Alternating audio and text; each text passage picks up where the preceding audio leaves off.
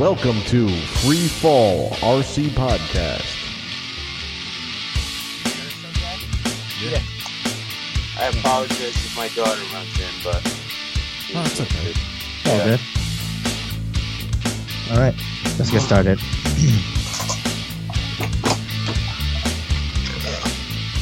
Welcome to another episode of Free Fall RC Podcast. I'm Steve, and here with me is Kevin. Hey, guys. We got Andy. Hello. And we got first time on the show, the dynamic duo, Derek Chekas and Drew Robinson. How's it going? What's up, fellas? What's up, Nice. guys? Right. Good. This is episode 151, dynamic duo. Do I have to play the Batman theme from like the Yes. 60s? Oh, I gotta do that.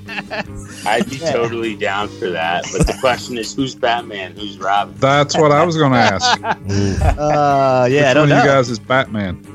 I don't know. I think you're That both would be the a Riddler. tough call. I think Derek would make a better Robin See- physically, but he flies a lot better than me. I was picking Derek Moore to be Batman just because he's more like, he seems a little bit more serious to me. And then like Robin's kind of the wild card, right? Like he's just kind of like, whatever, Batman, let's go do this, you know? I mean, if that's your inference of Batman and Robin, I agree 100%. Nice. Sometimes I call him my supervisor. Your supervisor, okay. Your better Yeah. half. Like make sure you don't get in Yeah. trouble at Fun Flies. Late at night, he's like, don't go too low, too low, too low, too low. And meanwhile, I'm trying to touch the ground with my rotor blades. Nice. I forget what event it was. Maybe it was like last year or so. I think you and Alan Zabo finally like met, and you told Alan like how old you were, and he's like, "Oh, I always thought Derek was the older one because he's always like taking care of you." Oh boy. Eric said, well, Derek's just calm, collected. The guy just has a heart of gold. You know what I mean? That's what I hear. And it really shows in the helicopter industry. If you go to his YouTube channel, it used to be a lot more videos, but then the more he hung out with me, the more outgoing he became, and the less obsessed with helicopters. I mean, it's still pretty bad. All right, yeah, we'll get into all that, kind of ask a couple of questions and stuff. So let's catch up with everyone's week first. Who'd like to go first? I will go first because I wasn't here last week. Sure. Okay. What do you think? Yeah, Been go up for to, it. Kevin. Yeah. Well, we went to the Summers Over Fun Fly 2 weeks ago down at the club, and I had a lot of fun, man. Saw everybody. I saw Muse and his crazy airplane that he scratch built. That was a Halloween witch, and the main wings were a hat and the tail, and you had to see this thing. It was the jankiest looking, weirdest looking thing you ever saw, and everybody's like, I got to see this fly. So we were like, there's no way this thing's going to fly. And it flew great. He took it up, flew it around. Well, I won't say it flew great, but it flew great as it flew and actually landed, and he flew it a couple more times. So It had some weird characteristics. yeah, definitely had some weird like aileron, because it had like elevons as a tail setup, so it's kind of weird. Yeah. And I still had a rudder, I believe, too. But the one thing I want to mention about that plane and him Muse flying it is that I've never seen that guy land so damn smooth with any Right. of his other planes except for that one. He would come in and be just like perfect, like rate of descent, perfect, decrease the speed and everything. Like it was just like spot on. Well, his maiden flight, he landed in a spiral coming down towards the ground as a spiral, and then he pulled out of it the last minute and just touched down on the runway. And I was like, "Are you kidding me?" Yeah, perfect. Yeah. Mhm. I yelled it out. I was like, ugh. But I had so much fun. I flew to Night Radiant there. I know you guys talked about it last week, and Yeah, a little. a couple people flew that. Bill flew it. You flew it, Steve. And I just had a good time just sitting in a chair, just tooling around with that thing, changing the lights and checking everything out. And, Nice. there was a couple of planes with lights on them that we had, and it was cool. Yeah. But this weekend, on Sunday, I had time to go to our local field. I know they're having the fun fly down in South Jersey. I didn't get a chance to go down there because I probably would have had it in about an hour, and then I would have had to turn around and come back. But I flew my Oxy 255, my Oxy 4, and my 690. Oh, and I brought the Freefall RC Jet there too. Mm-hmm. And flew that a couple times, man. That thing, Dave designed such a great jet, man. It's a little prop and slot Dollar Tree foam jet, but it flies awesome. And I'll get into that in a little bit. But I'm starting to see on the Oxy, even though I love it on the 255, it's the smallest one I have, and I love it, and it's a great helicopter. I'm starting to see the difference between that, and you're gonna laugh, and the Oxy 4 in the way of its characteristics, to where, you know, everybody's like, oh, it's, you know, the little helis are twitchy and stuff like that. I'm starting to actually see that more. Maybe because I don't know, just because I'm progressing in flying, and you definitely see a difference between the 4 and the 690, but just the 255, I guess I still love it, but I'm not in love with it anymore, I guess I could say. The other guy that showed up on Sunday, there was only a few people there at the field, was our buddy Andy Garcia. He showed up. Did he bring a helicopter? He brought FPV. Yeah, he brought like so. 5 FPV wings and his FPV setup, but he also brought a radar gun, which we had a lot of fun with. Yeah, and he got cool. this radar gun. It's a Bushnell makes it. It was like $80, he said. It was so much fun to have that thing there. And we clocked a few of his wings flying at 90 miles an hour. He had one that broke 100 miles an hour, and President Mike had the V900. Oh, Horizon Hobby, yeah. Right. And dude, that thing has a bigger motor in it than the Sukhoi, because I looked at it, and I was like, holy cow. And I don't even know what he runs it on. I think 4S, or at least 4S, I should say. I think it is 4S. But that thing moves so quick, dude. That is such a quick plane. That we clocked, the best run was 132 miles an hour. Nice. That was freaking insane, Moving man. on. Yeah. The Freefall RC jet clocked in at 63 miles an hour, which I thought was pretty good for a prop and slot jet. I mean, Yeah, we were flying bad. with the wind. We were flying downwind, you know, so maybe we had another 5 miles an hour. It really wasn't windy at all. Mm-hmm. But I thought that was pretty respectable. And Dave was like, that sucks. Dave, the builder. Yeah, he was yeah. like, you can get that thing to go quicker. You just got to cut the slot away from the bottom a little more. Yeah. So I don't want to ruin it though, you know. I want to build. Just leave it. I would just leave it and fly the way it is. It's not meant to be a speed demon, right? We're not trying to win. No, We can get in his book of records or anything. So yeah. I would like to build, another one. Oh, okay. Just something I could mess around with, you know, and not be worried about crashing it or anything. Yeah. The other thing I saw was one of our members at the club, Pete, was there, and he has a ornithocopter or something like that. Ornithopter. Ornithopter, yeah. It's a mechanical bird, and he kind of got it to fly a little bit. It was only turning to the left. He couldn't get, or to the right. He couldn't get it to turn to the left. I don't know, one of the directions. The tail moves up and down like an elevator, but then it rotates. Yeah, it rotates to give you like the yaw. Give you your aileron. Yeah. That was about it. That's all I'm going to mention. I screwed around with the speed tank, and I got to print some more parts out for that because that didn't come out too well. But what have you guys been up to? I don't know who wants to go next. I'll kind of go next because I'm going to go into the little bit of that end of summer Halloween fun fly. Okay. Yeah, I mean, I flew the crap out of Goblin Nitro Black 500 Sport. I also flew the Kunai. I think I mentioned this last week. I gave that to Tony. I flew the EFX Racer. I think I'm going to get rid of that plane. I don't know. It needs a new motor. The motor is definitely going. And that's the second motor I got from Hobby King. Like, I put a service call already in, like, after the first flight. And then, you know, now, like, I haven't been flying it much, but I busted it out and I'm just like, yeah, the motor's kind of going, and maybe I'll put a bigger motor in. Maybe we'll just, you know, whatever, give the airframe away. Kind of fast forward to this past weekend, right? I got 13 flights in. I flew the Goblin 500 Sport and also the Black Thunder 700. So I finally returned my 700 electric back to a standard, I guess, non-night setup on it, since I bought a dedicated night setup. So I wanted to kind of fly it one last time before I did some work on it. So I got 4 flights in on it, and you know. I've been getting really, really comfortable flying and doing new things now. Like, orientation isn't that much of an issue. So, like, I've just been kind of, like, YOLOing it and just trying stuff. So one of the things I've been trying is like more YOLOing funnels. it. You know, more what?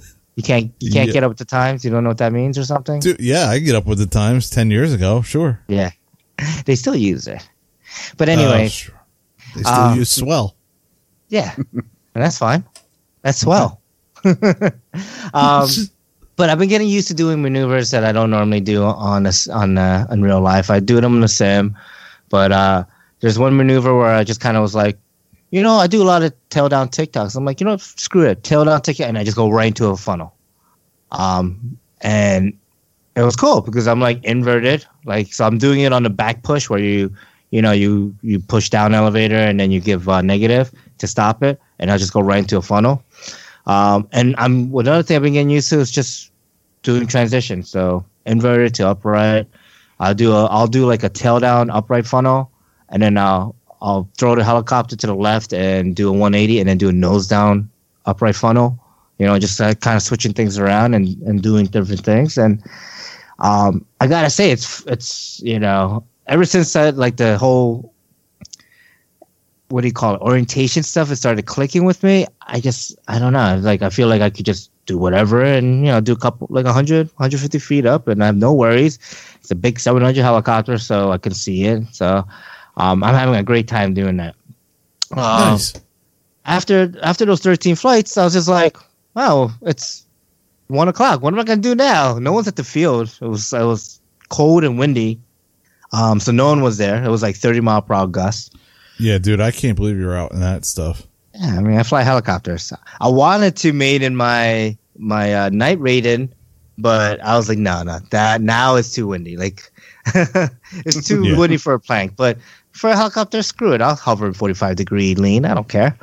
Oh, and another thing I was doing is I was autoing my Black Thunder. Like, every flight, I was like, screw it. I'm going to land with an auto. And I did. So, cool. You know, even though they're very sketchy autos, I'll say. And one battery, I just kind of did auto practicing to try to fix that sketchiness. Because, I don't know, I have a hard time, like, I end up pulling out of an auto or flaring too high. It's like, I guess, before it was like, I didn't want to get too close to me. Now I'm kind of over that. But now I'm like, I'm too scared to get too close to the ground and flare too late. Like, so when do you flare? Like, how high? I mean, I start flying at 15 feet, I think, or 20 feet. Okay. I don't know. Yeah. And I should be probably a little bit lower. But then it's like, I'm kind of, you know, descending pretty quick. So I think that's part of the reason why I flare too early, because I get nervous. So yeah, right. But that'll take some practice, and I'll get over that. Yeah. But on another note, I did go to an auction, an RC auction, and I've never been to an RC auction before. Not like this one, at least. You know, we've been to that Adams RC swap meet. Right. And they'll have an auction. They'll have an auction, but really you're there to walk around tables and buy stuff. This was like, you walk around, you see the stuff, and then you sit there and you basically, when your plane that you want to buy comes up, then you throw up your number to bid. Like an auto auction. Yeah, like an auto auction, or just like, you know, state auctions or any of the Sotheby's, whatever auctions, like all auctions in general. So they're talking really fast, blah, blah, blah, blah, 23, you know, like all that nonsense, which I don't understand anything. So it's kind of interesting. I didn't bid on anything. Nothing interests me except for one 3D plane, which the guy who owned the 3D plane was like, screw it, and took his plane and went home. Like, it never made it to the auction block, which was kind of lame in my opinion. You go there and you bring all these planes to auction, and then you like bail on it. It's like, whatever.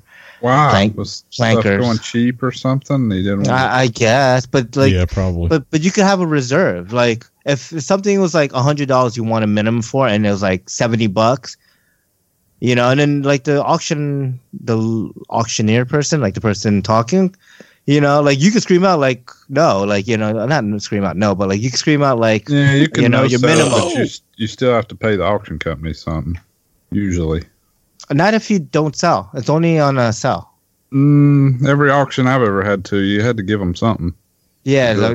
So this auction, the way it was is, it was like, you know, cash, whatever the price that you bid is what you paid for, but the seller would pay 10%. So whatever, if it's so, buyer's premium. So yeah, sure. So, but like if you didn't sell it, you didn't have to pay anything. So, I don't know. I don't know what the deal was with the guy, but he had a nice. It was like a 40-something-inch 3D hobby shop, 3D plane, all ready to go. Like receiver ready. And I was like, oh, that's perfect. Oh, cool. I'll bid $100 on it. But it never made it to the box, so I didn't end up buying that. There was like a little table on the side that had like ridiculously cheap and old school shit. So I'm like, oh, I like these free flight balsa planes I used to build back when I was 9, 10, 11, 12 years old. $10. Let me buy a couple. So I ended up buying a couple of those. So I did walk away with a couple of planes, some free flight balsa planes. So what did I get? I got a Cessna 170 and Stinson SR7. Stinson, yeah. Yep. They're kind of two, little high wing planes, but they're balsa kits, and I'll build them over a weekend or so when I'm bored. So it'll be cool. Yeah. So that's about it. What about you, Andy? I just worked on this camper. We call it the Freefall RC Fun Fly machine. Oh, jeez. I guess it's better than a mystery machine, right? Yeah. Yeah. I thought you might like that, Kevin. I like that. Just kind of worked on it a couple nights through the week, just sort of planning and trying to figure out how I want to do it, like how I want to do the storage and how I want to place the helicopters and make a workbench and all that kind of thing. I'm trying to make it as functional as possible, but I want to retain the use of the beds in the back, the fold down couch / beds. Mm-hmm. So I want to keep those in use, but be able to work around them and so we can use it for, working on stuff or wrenching or whatever at night.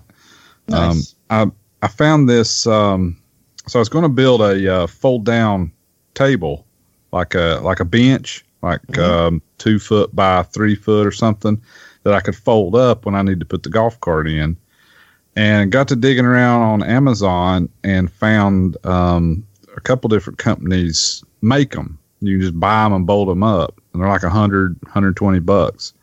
I was like, well, shoot, I'll just get that, and I won't even have to fool with building anything. Yeah, you don't have to figure out what you're going to do. Just buy it and put it up. Yeah. So, which, I mean, it wouldn't be hard to build, but for $100, I'm not going to waste 3 hours dicking around with something when I can just fold it up anyway. Yeah. So I ordered one of those, see how it works out. I got out Sunday and did some flying, put 3 flights on the 516 and 3 on the Oxy 4 Max. Was kind of trying to do to practice some stuff. I was doing funnels and hurricanes in different orientations and trying to mix them up, like do figure 8 funnels, which I'm not very good at. Mm-hmm. So I don't know. It was I screwed up a couple times. Had to hit rescue, but it's getting better. It's getting a little easier. I've always had trouble with the hurricanes. They always turn into funnels for some reason. Like I'm more comfortable with the sideways flight and keeping the tail, pointed to the center. But so I'm finally now being able to kind of do inverted and backwards hurricanes where you keep the tail horizontal. You know what I mean? Mm-hmm. So it's just a matter of practice and just getting out and doing it. I just really haven't focused on anything all summer. So I've been trying to, here the last few weeks when I do fly, I've been trying to pick something and just sort of focus on it. And I do most of my progressing through the winter when I have more time. So I'm trying to kind of get a start on that. Cool, man. Nice. You can help me out in the springtime. Nah, I don't know. All the simming you're doing, you'll probably be doing. You'll probably be helping me out with some stuff. I tried the hurricanes on. I tried it one way, and I was like, "Gee, I don't even know how these guys do this." Yeah, and I'm already one-sided. Like one way always feels better. Yeah, so I'm too. trying really hard to practice the ones that don't feel good, and then I would try to transition into a different orientation, like just in like a figure 8 pattern, and that's where I would screw up. And Usually I could save it, but once or twice I had to hit rescue because it was far away, and I was like, I don't know what's doing or what's going there. Yeah. I was like, hit rescue. Okay, there it is. Now I got it. That's pretty much all I've been up to. Not a whole lot. It's rained a lot here this last week. Have you been able to kind of progress through your work and like get most of your harvesting done or no? No, haven't accomplished anything. It really sucks. You know what? Then I should be hearing you saying, "Oh, I started building that N7 gasser." I know. Mm-hmm. I know. I know. I was thinking about that. I got to order some more parts for it. Some to make the conversion kit. I got to have some extra frame spacers and a couple little doodads. Okay. So I got to get those ordered and get started on that thing. Because it's time. I need it. Those dang doodads. I know, doodads. Whatnots. Doodads. And what? Yeah. Okay. So first of all, where are you guys located? I mean, you're actually recording in the same house right now. I think you guys went to Drew's house, you said? Yeah, we're at my house, and we call it my lab. I actually have a room in my house that's probably about 12 by 24 with a bunch of workbench space where we work on stuff together usually. Nice. Actually, it's usually my stuff, not his. Nice, that's awesome. Yeah, we're both from Western Connecticut, basically. So Drew's in Watertown, and I'm in Cheshire. So you're not far from us then. Okay, that's cool. Nice. No. Yeah, we're about 20 minutes from each other, give or take. Yeah, it's cool. Yeah. So if we're not at a fun fly, we're either at a family event, a fun fly, or practicing together on the weekend. That's basically how it goes. Awesome. Yeah. Nice. Dynamic duo for sure. So how long have you guys been in the hobby? Well, Derek go first because he's been in a lot longer than me. Yeah, I think all in I've got about 9 years flying helicopters. I started in 2006 and I flew for about a year. And then I started college and I had to put the helicopters up for a little bit before I focused on school. But I started again in 2010 after one of my good friends from high school brought me down his basement and showed me this like old Century Hawk Pro that he had. And we just like had to get it running, and it got me right back into the hobby. So I've been flying ever since. Nice. Yeah, and as far as I'm concerned, I think probably like 7 years ago, I bought a foam plane. That's how it started. Me and my friends bought foam planes. And then we began flying every weekend. I remember one of them buying a teeny helicopter, and I was like, that's so stupid. You know, I was like, the things are so hard to fly, all this stuff. Then he ended up buying like a 450, and he gave me that small one. I flew it for 2 days, and then the next day I went out and bought one. I remember telling my wife that a $500 450 was the biggest helicopter I'll ever need. Yeah, we've all been there. Everyone said that. Yeah. Yeah, baby. I can't do anything bigger than a 450. Come on, those things are scary. Yeah. Now we're all flying 700s. Yeah. Yeah. My packs cost more than my helicopter did. Yeah, for sure. Shh, don't say it too loud. That's awesome. So how did you guys meet each other? I mean, how did you guys kind of hook up and become this dynamic duo and been friends for so long now? Well, I got that little helicopter and I started flying with my friends, and we had no idea about 3D. We had no clue. And there was a hobby shop at the time in Winstead, Connecticut. And so I go to the state to get parts for my blade. I don't know, it was a Blade 400 or 450. Something like that. One of the blades. You remember you could get those ones like with the DX6 that came in it? Yep, the whole red. That was one of my first helicopters. I went to get parts, and I'm watching this guy wipe down this Nitro T-Rex 700 with a custom SICK canopy on it. It had green lightning and black. I'll never forget it. And it had his name on it. And I was like, who the hell is this guy? And he's wiping it down. And literally I'm like staring at him. He's like, hey, and I was like, are you going to fly that? And he's like, I was kind of not gonna. And I was like, dude, please. And he's like, okay. Meanwhile, so this is never seeing 3D, all right? Yeah. You know, like totally just raw hovering. I'm into like flipping inverted and no idea. This kid takes off into a knife edge hurricane and does it like 1 foot off the ground with his nitro in the snow. It was probably like 20 degrees out in front of the hobby shop in the parking lot. Oh man! Wow. This kid lays down this 3D flight. I get in the car and I was like, that was it right then and there. That was the moment I was sold. I got in the car. I was like, "Did you guys see that?" And they're like, "Dude, that kid's not human." Nice. And dude, this is Derek flying 7-8 years ago. His flying progressed dramatically since then. Sure, right. You know, so like that was my first introduction to 3D. And as soon as it started, got it warm out, I got his number and we started hanging out. And that was kind of the start of it. And that was probably like what, 6 years ago, maybe. Yeah, something like that. Yeah, and then we progressed to go to an absurd amount of events for like Pretty the next quickly. 2 years. Yeah, I think those first 2 years we probably did between 15 and 20 events a year. Oh yeah, at least. Or 2013, I think we did 17 events. Yeah, Holy cow! I'll never forget one Yeah. weekend. Drew and I drove up to Syracuse, New York, for an event for like one day, and then the next day there was another event out at the Phenom Field in Massachusetts in Mansfield. Yeah. So we drove all the way to that the next day and spent the whole day there. Wow. well, and the Oh, best man. part is the Syracuse event, which still goes on, I believe, was Yeah. a swamp. So our feet and our shoes that we brought got soaked.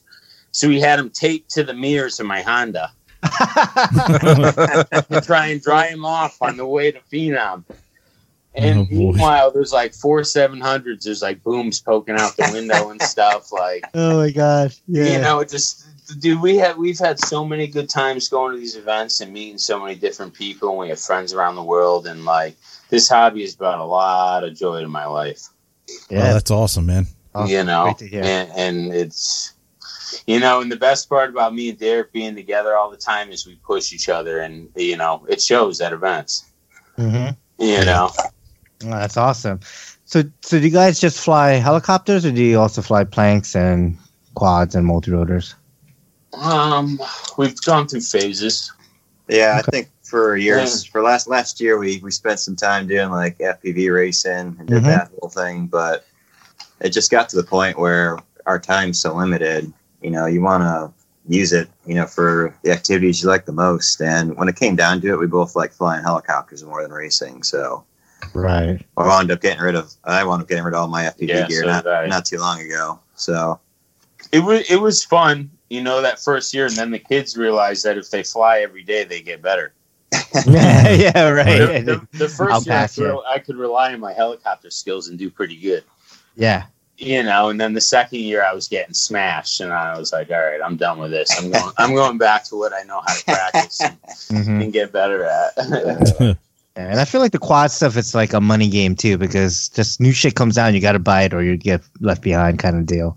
Yeah, and I want to say the turnover rate of the tech is like what 2-3 months maybe. Yeah, Yeah, it's you quicker get- than computers. Yeah. you get reeled in on how it's so cheap to, you know, crash and fly these FPV Yeah. quads, but you start racing them seriously, and every other weekend you're burning up a motor or you're frying an ESC, and it's $30 here, $60 there. Wow, and it's all electronic. It's not mechanical like a helicopter. If you see a control rod bent, you know that's probably a problem.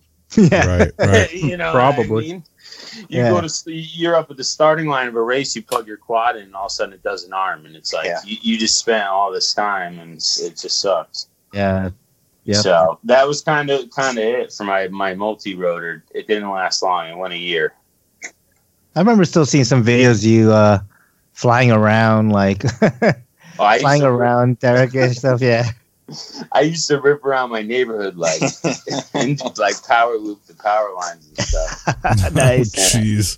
You know, I'm like, I can actually fly a quad a lot better line of sight. I used to freak these FPV guys out. I'd be doing funnels around the gates, Yeah. you know. Mhm. But no, and then we've done some plane stuff over the years. We go on Yeah. little benders where we'll buy a foam plane and Yeah. fly it for a couple months, and then it hangs on the shelf for 3 years. yeah. you know. Yep. No, But it always comes back to helicopters with us. yep. It is never, I did cars in the winter before. I don't think you did cars with me though. No, I've never gotten into Yeah. cars. So Derek, since you've been in it a little bit longer, what got you interested in the hobby as far as like, especially on the helicopter side, but just in general too? I think the first thing I remember is I was like 8 years old. Actually, I'll never forget this. My parents took me to a bookstore near where I lived. And I remember going straight to, the magazine section. I was like 8 or 9. I didn't want to read any books. Mm-hmm. And I was browsing through there, and I saw a model aviation magazine. And I remember opening it up, and on the first page was like a Hirobo shuttle. And I was just like, It was love at first sight. I was like, I have to do this. But when you're 9 years old, there's really no way to get an RC helicopter. Yeah. But I never forgot it. So when I finally got old enough to have a job and save up some money, I got into the hobby when I was like 16 or so. Mhm. But, I grew up like building with Legos and taking things apart and putting them back together. So, Sure. This hobby was kind of a natural fit for me is the way He is I a look at it. mechanical engineer, by the way. Yeah, that's what I was going to actually ask next. What do you guys do for a living? I actually work for a manufacturing company, and we actually are a distributor as well. And I pretty much do sales and like new business development, Okay. contract packaging, things like that. It's pretty Nice. pretty unique business. I would say I get to travel a little bit, but Oh, cool. Do you bring a helicopter with you when you travel? the force right now, over the past 2 years. So as we get more in depth in this conversation, our practice methods have evolved. Okay. That's like a whole other topic. That's a whole. This is like a whole nother topic. I don't know if we want to go down this train, but right now I have a 470 that I keep in my trunk, and I charge at home because I'm in my car all day. I'm an on the road salesman, so I basically put my lunchbox down and I charge my 4 batteries every day. And unless it's going to rain for like 3 or 4 days straight, then I won't. But if it's within 1 or 2 days, I charge every day. And I try to fly at 4 batteries every day. Wow. Yeah, and they're very specific. Like I will fly four maneuvers, like no messing around, which is a blessing and a curse. Because I envy you guys who can fly high and just enjoy it. Because I don't. I really wish I could, man, because I love helicopters. I love everything about them. It's just I have to be low or I'm not happy. Yeah. So It just doesn't do it, huh? You got to be right on that edge. Yeah. So I did a 516 for a while for practice heli, and now I'm on the 470. Derek's got a 470. Sometimes we'll actually meet up and practice together. We can get 8 batteries in like 45 minutes, give or take. Yeah. Yeah. Yeah. Yep. Yeah, just back-to-back flying. That's awesome. Yeah, like we're plugged in, ready to go. We don't mess around. Oh, that's cool. So I now you got me curious about your whole regimen, your practice regimen. Okay. You said it evolved, right? So what was it initially, and then what is it now? Well, I think back in the day when we first started flying, we were both pretty heavy on the simulator. Mm-hmm. I remember there was one year, not long after we met. I think it was right like after that first summer, where Drew and I literally would go on Phoenix RC every single night from like November until I don't know April. I think it went. Yeah, this was Phoenix 4. Actually, it might have. Was it lower than 4.0? Something like that. Yeah, this is when Phoenix was like the cat's meow. You know what I mean? But yeah, we would go on every single night for Mhm. 2 hours sometimes, and literally we would practice like hovering boxes some nights, or stationary pirouettes, or other nights it'd be like funnels in different orientations. And like that whole winter, like transformed, like it helped my flying a ton, and it transformed Drew's flying. He went from like basic sport flying to being like a 3D maniac after that. That was a huge thing. But it gets to the point, I think, at least for me, where the simulator kind of became a little bit less important, and real flying is a little more of a benefit. Sure. It's kind of how it's progressed for me. Mm-hmm. I find it much more beneficial to go to the field and actually try to practice stuff up high, because once you can like recover the helicopter from, any orientation, Right. you can try anything without really risk of crash as long as you're up high enough. Yep. I think too, as I've gotten older and Drew's had kids and stuff, it's the amount of time you have available to go out and practice has kind of decreased. So you got to make the best of it. Yeah. Yeah, True. for sure. And it's I think we've also realized that actually no bullshit, like if I'm doing a nose down inverted funnel, that's just one of the ones I've been working on. I'm doing a full pack of nose down inverted funnels, and I'm talking until my timer goes off. If I lose it for a sec, I get right back into it. There's no loop in between, a quick TikTok. It's nose down funnels for 3 minutes and 25 seconds every second I can get out of that battery. So no transitions, no nothing. You just hover, go right into it, and just. I don't even. I literally take off right into a nose down inverted funnel, and I do it for 3.5 minutes. Is it just one direction, or do you switch it? It all depends on what I'm working on. Some days I'll do all 16 orientations in one battery. Yeah, and that gets into if you're trying to practice a specific maneuver, the more repetitions you get practicing it, the better. Oh, yeah. You see guys at the field all the time who say they're practicing, and they'll take off and do 2 TikToks that they're uncomfortable with, and then they'll just start screwing around the rest of the flight. And that's just not an effective way to learn the maneuver and progress. It's all about your foundation. Mm-hmm. If you build a foundation on good orientation, so it starts with your hover orientations, and then it starts with your circuit orientations, and then you start doing like hover Piro stuff. But you need to be able to fly in all 8 orientations anywhere around the sky. You know what I mean? Yep. Yeah. And these are the types of things people, it's like, oh, watch me try a Piro flip, and it's like, well, can you do a hurricane in all 8 orientations? And they say no. And I say, well, then why are you doing Piro flips? You know what I mean? Sure, yeah. And I would not have a good answer for you at that point. Nice. Sorry about that. You know, it is because of discipline, I think. It takes a lot of discipline to do what you guys do like that. That is, I can't fathom it myself because I'd be like, oh, crap. I drove all the way out here. I did all this money and all this time. I want to at least do something I think is going to be cool, so, but I hear you. There's different types of practice too, in my opinion. Like you can, there's practicing a maneuver where you want to really get a lot of repetitions in doing the same thing for an entire battery.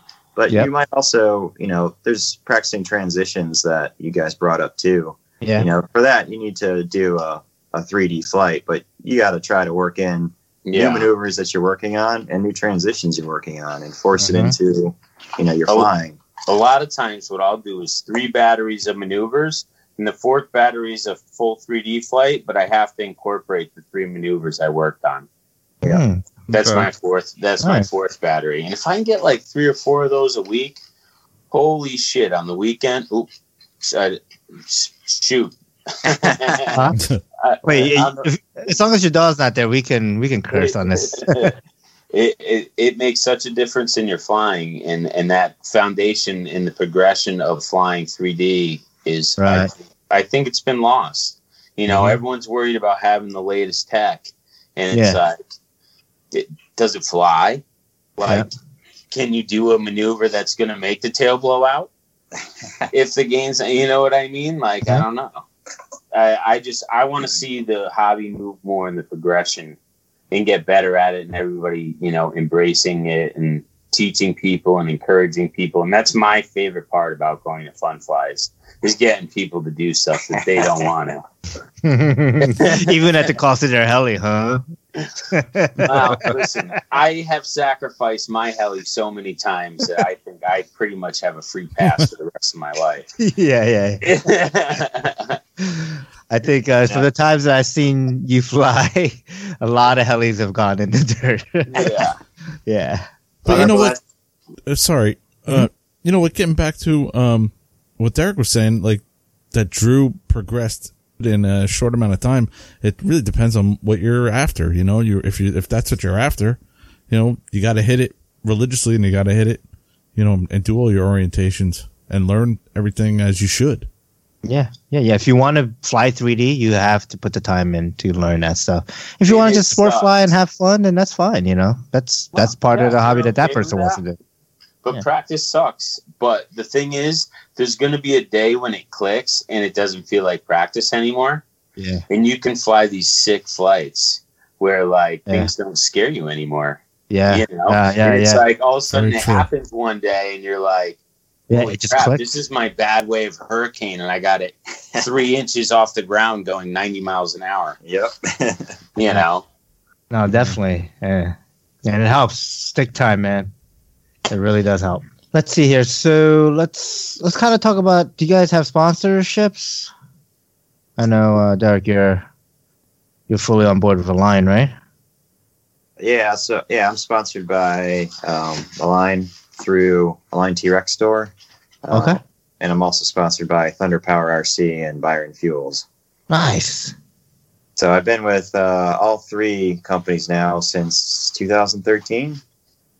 Oh, okay. I've been flying all their products basically since 2011 or so, 2010. Mm-hmm. So, yeah, no, I stick with gear that works. I haven't been one of the guys that switches airframes or battery manufacturers constantly like you sometimes see. Mm-hmm. But yeah. No, that's awesome. As far as me, I'm kind of in a different place because I flew for Synergy for 5-6 years, and mainly because of the N7. I still love that helicopter. I think that's nitro out there. Mm-hmm. But I have a family, and I need cheap. And you guys all know I crash a lot. So currently I'm just flying a T-Rex 700. Derek's finally got me to switch over and try it. This is taking 7 years in the making. Come on, Drew. I do have a Goblin too, but I don't think I'm going to rebuild it. I crashed it last time I was out with it, and I don't know what I'm going to do. Yeah. So I'm just kind of trying new things, but Thunder Power stood behind me the whole time, and Byron's Fuels there's only a couple guys left on the team flying nitro, and it's kind of sad because it's the tariffs and all that stuff going up. It's like I hope it survives. I do love flying nitro though, that's for sure. I feel like it is coming back a bit, this last year or so. We have a list of questions here, but I kind of feel like straying away from these. Go for it, man. All right. I mean, as far as nitro goes, I agree with you 100%. I think it's awesome to fly. Yeah. The feeling of it is like nothing other. It's like, especially when you've been flying a lot of electric and then you switch over to a nitro bird, and it's almost like it almost feels like. Well, it was a good 2-year period where all you flew was nitro. Yeah, I actually went 2 years where I had 2 twin N7s. Mm-hmm. And I just flew nitro. It could be 30-mile-an-hour winds, and I was out there flying nitro. I went through like 50 gallons that year. Wow. Oh boy. Flew a lot of nitro. Mm-hmm. I just once you get the hang of them, everyone's always like they're hard to maintain. I strongly disagree. I actually think it's easier. Almost. I think it's like anything else. Once you get used to doing something, it's just like, okay, got to rebuild the motor, no problem, banging out at night, it's like. Once you learn how to tune, which honestly, the really only way to learn how to tune is to get a mentor and probably time. Sure. Yeah, it probably McTune's my mentor. It probably took a good 4 years before I felt super confident with like tuning a nitro engine. Oh, dude, I remember being at the 495th. Me and you walking, hearing a 55 running lean, and me looking over, and I go, that thing sounds lean as hell. He goes, yeah, I think it's going to explode. And it's like we've kind of done that for 7 years now, you know what I mean? Yeah. Is we listen to other helicopters and hear them sound, and if they sound happy and climb outs and working hard and like being like, oh, that helicopter sounds horrible, And it just kind of evolves to this. I think going to events has helped improve our nitro tuning. Oh, yeah. 100%. So you're saying, with the tuning and stuff, what's your engine of choice? You guys are an OS guys, or you YS, or what's that other one? There's another one out there too nowadays, right? Nova Rossi. Nova Rossi, yeah, that's it. Yeah. OS on that one. We're pretty much OS through and through here. Nice. Yeah, and it's not because I honestly I'm an honest guy. You know, I've never tried a YS engine. Mm-hmm. I've been flying OS ever since I've had 55s. Actually, even I remember that first one I bought, the Flybar T-Rex 600. Yeah. Funny story is Derek's in my ear, of course. Auto.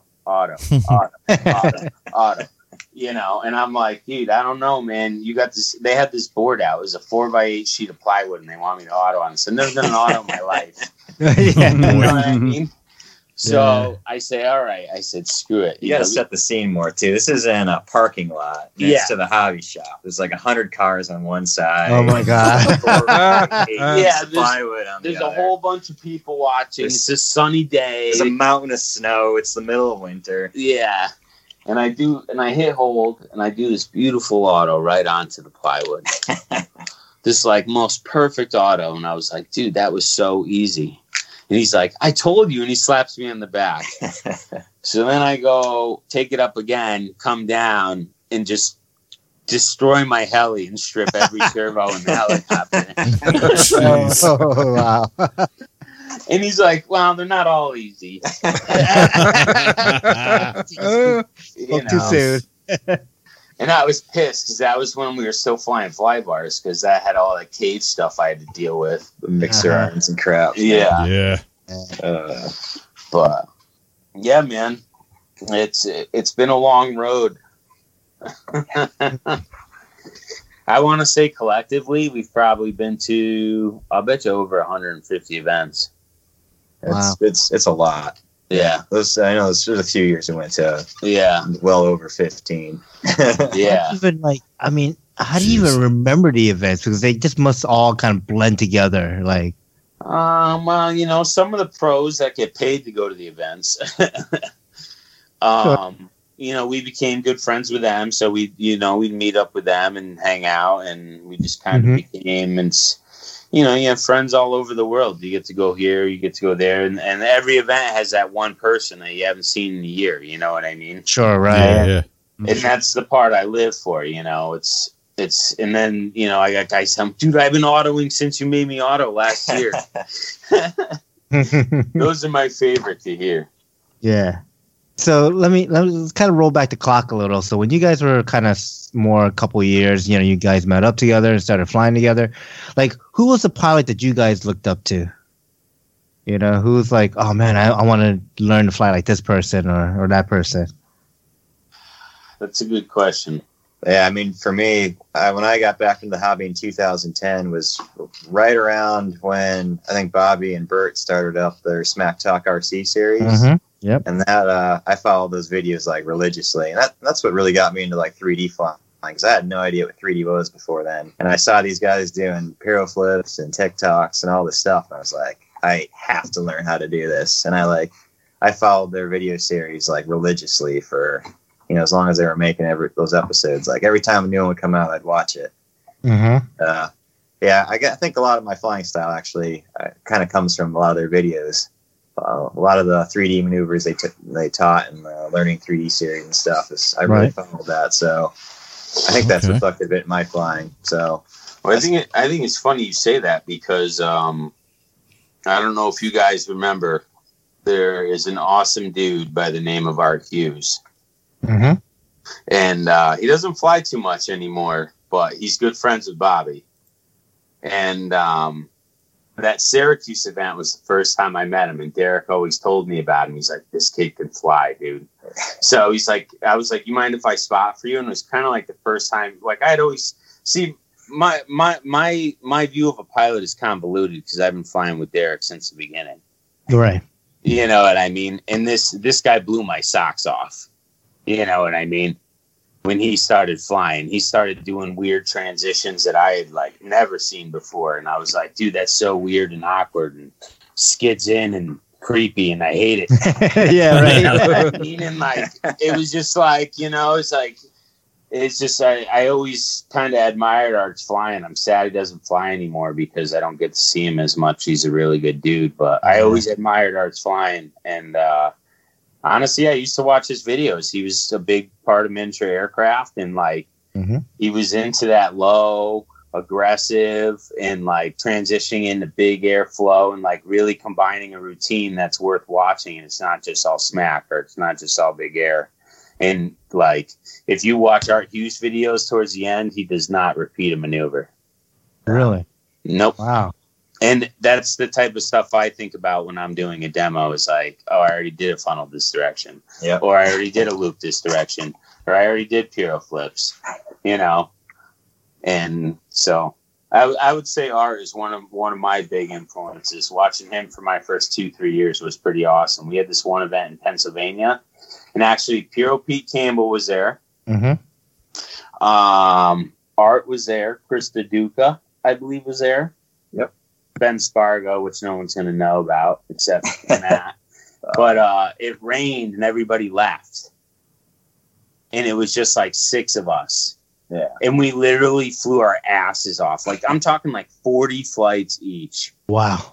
And it was just like this coolest thing with like Art Hughes was there, Pyro Pete, we're all like talking about doing new moves, and it was just one of those things that you could never replicate. It just happened, you know what I mean? Yeah. It was just really cool. So we have like, dude, we have tons of memories like that. Yeah, there's a lot of them. Yeah.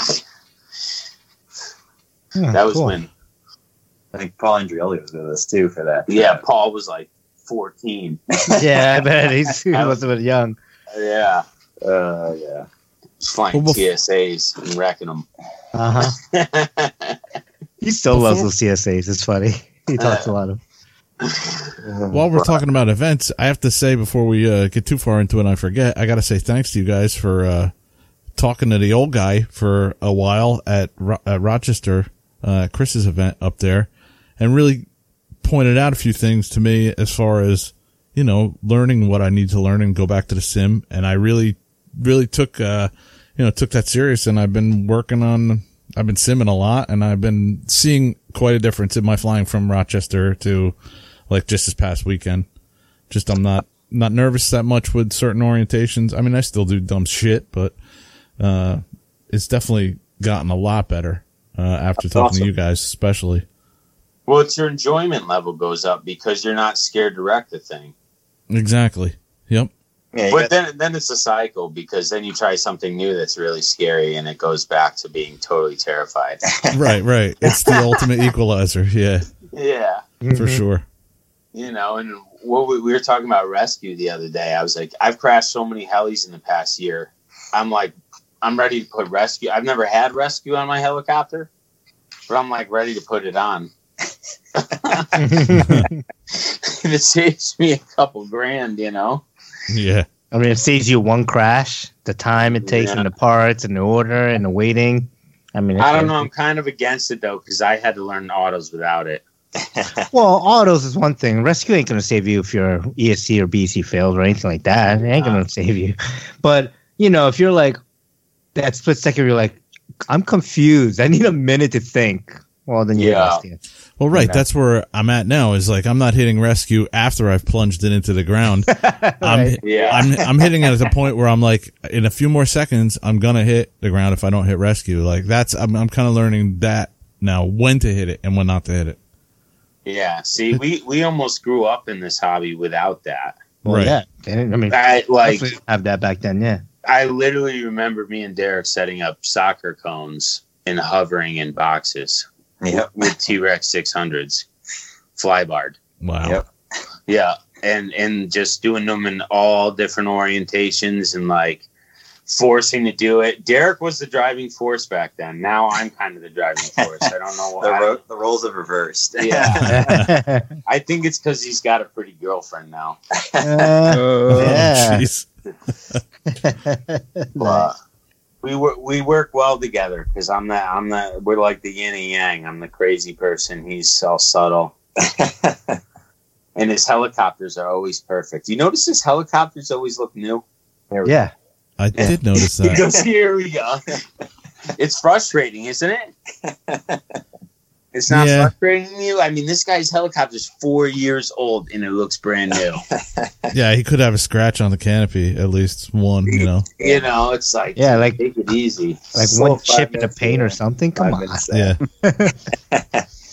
Or like, I'm actually, when I wire a helicopter myself, I'm scared to take the canopy off when I see him.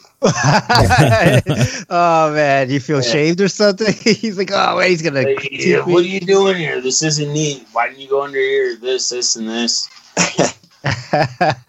See, I like it to the point now where he just gives it to me and I wire it. Yeah, I was gonna I don't say. want to hear my crap. Yeah. So Derek, are you super like organized with your stuff? I mean, you seem like that type of person, who's very organized. God, are you kidding me? This is perfect. It's gotten progressively worse every year. Yeah, I'm talking labels for stuff. The guy's he actually has the line part numbers memorized, which is sick. 'Cause No they're way. long, dude. They're long numbers. No way. That's no, funny. seriously. And quiz them right now on a 700X number. Oh man. How about this? Version 1 700 and clutch bell housing. Clutch bell housing. Yeah, the clutch bell. Oh man, that's a tough one. Well, you're Yeah. going version 1. That's like 10 years ago. I know the tail boom is HN 7047, I think. Yeah. Wait, I gotta look it up. Give me a second. What's the tail move? I think it's HN 7047. It depends. That's one thing about the line parts that are weird. It's like not Yeah, weird. who knows? Yeah. 7047. Yeah. It is. Oh god. I know a few of them, but I don't know. Oh, that's awesome. I was no, Googling a line 700X manual. No, I looked know, at the tail move, main. It's there. It's HN 7047. You can get 2 in a pack for $16.99. Yeah. Oh, that's awesome. That's cool though. Like, I mean, you've been with the line for a long time now too. So you've been, I'm sure you know the in and outs. Like, I'm sure you can help a lot of folks that fly a line. I've fly. always thought, with a line, they tend to upgrade their airframe over time rather than release an entirely brand new one with a whole new slew of parts. Right. I mean, if you look at the tail boom, for instance, that part number I listed is the same one that was used on the very first 700 Nitro that I use in my 700X today. That part has never changed. There's other longer options I know for people who want Sure, to and carbon frame, and stuff too. Mm-hmm. but the Yeah. base standard model boom hasn't changed. And in other cases where they've discontinued parts, there's usually an upgrade that'll fit even your older model to make sure that you have continuity for parts support for the most part. Mhm. I won't say they're flawless in that regard. Everybody makes a mistake here and there, but for the most part, I've never had a problem, sourcing a part for even my old Nitro model. Yeah, and one thing I noticed that was pretty cool is like, you can kind of upgrade some of your older models with the newer parts, like instead of the white gears, tail gears and stuff, you can upgrade them to the red ones and stuff, which is pretty cool. Yeah. I mean, I still fly my V2 Nitro model, and it has the latest tail box on it, latest rotor head. I'm pretty certain, don't quote me on this, but I'm fairly certain you could even put the 700X pinion and main gear on the old Nitro and get that taller main gear in there. So I mean, you can potentially put all the majority upgrade parts in even an older model and still fly it. So We never Nice. had problems stripping the Nitro main gears too bad, though. no, never stripping them, but Yeah. some people Yeah. always got to have the Yeah. latest and greatest. Sure. Well, that's the cool part is me and Dare fly together. So, like, if we run into a problem with one of our models, we work through it together. You know what I mean? Mm-hmm. And it's just quicker. Yeah. And it's like, okay, we need to come up with something that's going to make this better. Like, we just decided, to we haven't done it yet, but JB weld our boom clamps on the 470s. Yeah. Simple stuff like that. We have little tricks that we figure out over the years, and it just kind of evolves to that's how we do it. Yep. Yeah, sure. But, Nice. Yeah. So we kind of talked about like your sponsorship and stuff, but what's in your fleet currently?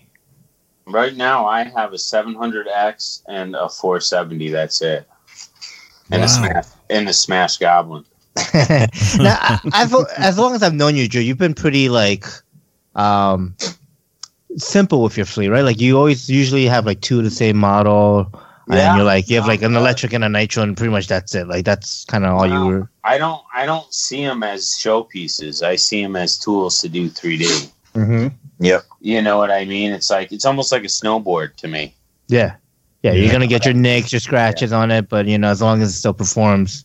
Yeah, you're good. I like to make it look cool when I can. It's like it is my heli. It's one of my favorite things in the world.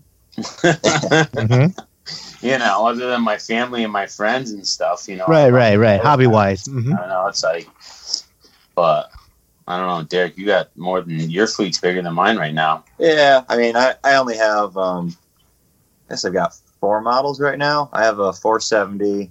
I have the 700X. I have the 700XN, and I have a 700 V2 Nitro. So I've kept a pretty lean fleet, I think, for the most part too. We've never really had more than maybe 5, 6 models at the most. Maybe Okay. I think 6. I don't know if I mean, we've always had the mentality too that you fly the same machine, you get better. Yeah. Yeah. Yes. If you have too many machines, they fly too different. Even if the V-bar settings or whatever flybar system are the same, they fly different. Mm-hmm. Just the nature of it, and Sure. That like my N7, I was so comfortable with that machine after flying it for 5 years. I was scared to not fly it anymore. I can see that.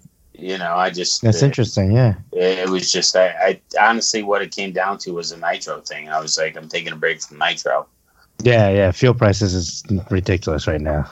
Well, I flew it for 4 or 5 years. I promoted the shit out of it. Like, Yeah. I don't know what else I can do. Yeah, I would only fly rotor rage in my engines, though. Yeah? Yeah. Whenever I take them apart, they're nice and clean. Nice. So besides like your fleet itself, what kind of supporting equipment do you guys use?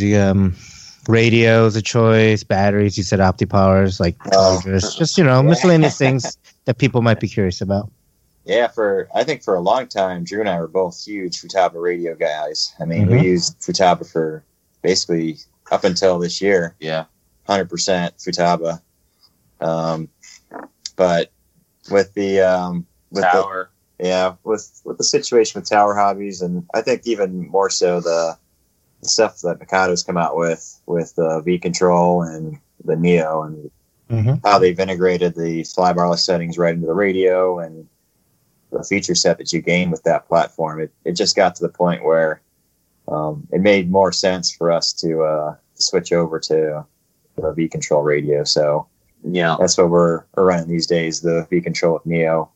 I mean, it is all for us right now. It's like we're getting older. Our lives are starting to evolve more. We want it as economic, as easy, as as simple as possible. That's the goal. Yeah, less time setting up and tuning, more time just flying. Yep, exactly. Right. Yeah, I mean, it was at the point where we were running the old V-bar with a Futaba receiver, and we had all these other components on it, and it just didn't make sense anymore when you could simplify that to a single box. Yeah. Well, especially when we stopped flying quads, because we were flying quads with our Futabas. Mm-hmm. So when we stopped that, there was really no need to keep them. Sure. No, So that's because we had our 18 MZs for 3-4 years. Yep. Yeah, Mhm. it's a great radio. Someone can't knock it. Nice. Yeah, but I think otherwise for equipment, I mean, I basically run all the stock line electronics. Drew does a little bit half and half.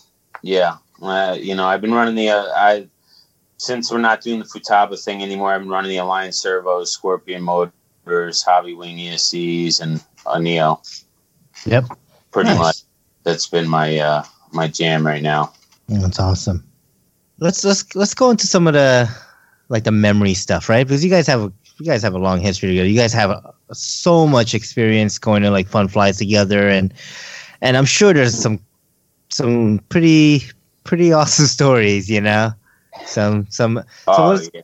Yeah. So why don't we maybe top one or two most memorable moments at a fun fly? You know. Ooh. I would say my most memorable moment was probably Helly's over Delaware. This was probably 2015, maybe. They do something called the Smackdown, and they take corn stalks or whatever the hell's Yeah, the vegetation challenge. Yeah, the vegetation challenge. Yeah. I did this tail slide with my N7 that was so high and so aggressive, and I pulled out just enough time to blow the skids off it. Stripped the gears and landed it on the bottom plate. Uh-huh. And it was just like I turned around and the crowd was going nuts. Oh, I bet. That was probably pretty epic. I'm a little upset no one got it on film, but it was pretty awesome. Nice. Damn. How about you, Derek? Oh man, It's got to be XFC, dude. Think about it. yeah, that one, XFC was pretty cool.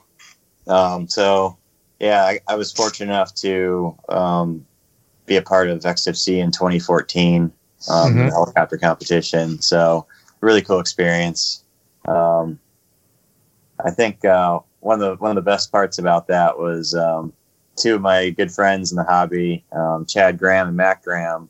Oh yeah, from New those Jersey. guys are awesome. Yeah. Yeah, they surprised me, and they actually drove all the way out to Muncie, Indiana, just for XFC, just to hang out with me and support me for the weekend. Oh, that's cool, Oh, Chad. that's awesome. Really, really cool of them to do that. So, And what place did you get? Don't be shy. yeah, I got 8th place that year, I think. So Yeah, this is like you got 8th place after like Kyle Stacy, Kyle Dahl, Nick Maxwell. Yeah, yeah. It's like this guy he did really well. Yeah, That's awesome. We practiced hard for that, dude. You want to talk about practice? Yeah, yeah. That was the most I've grown in the hobby by far.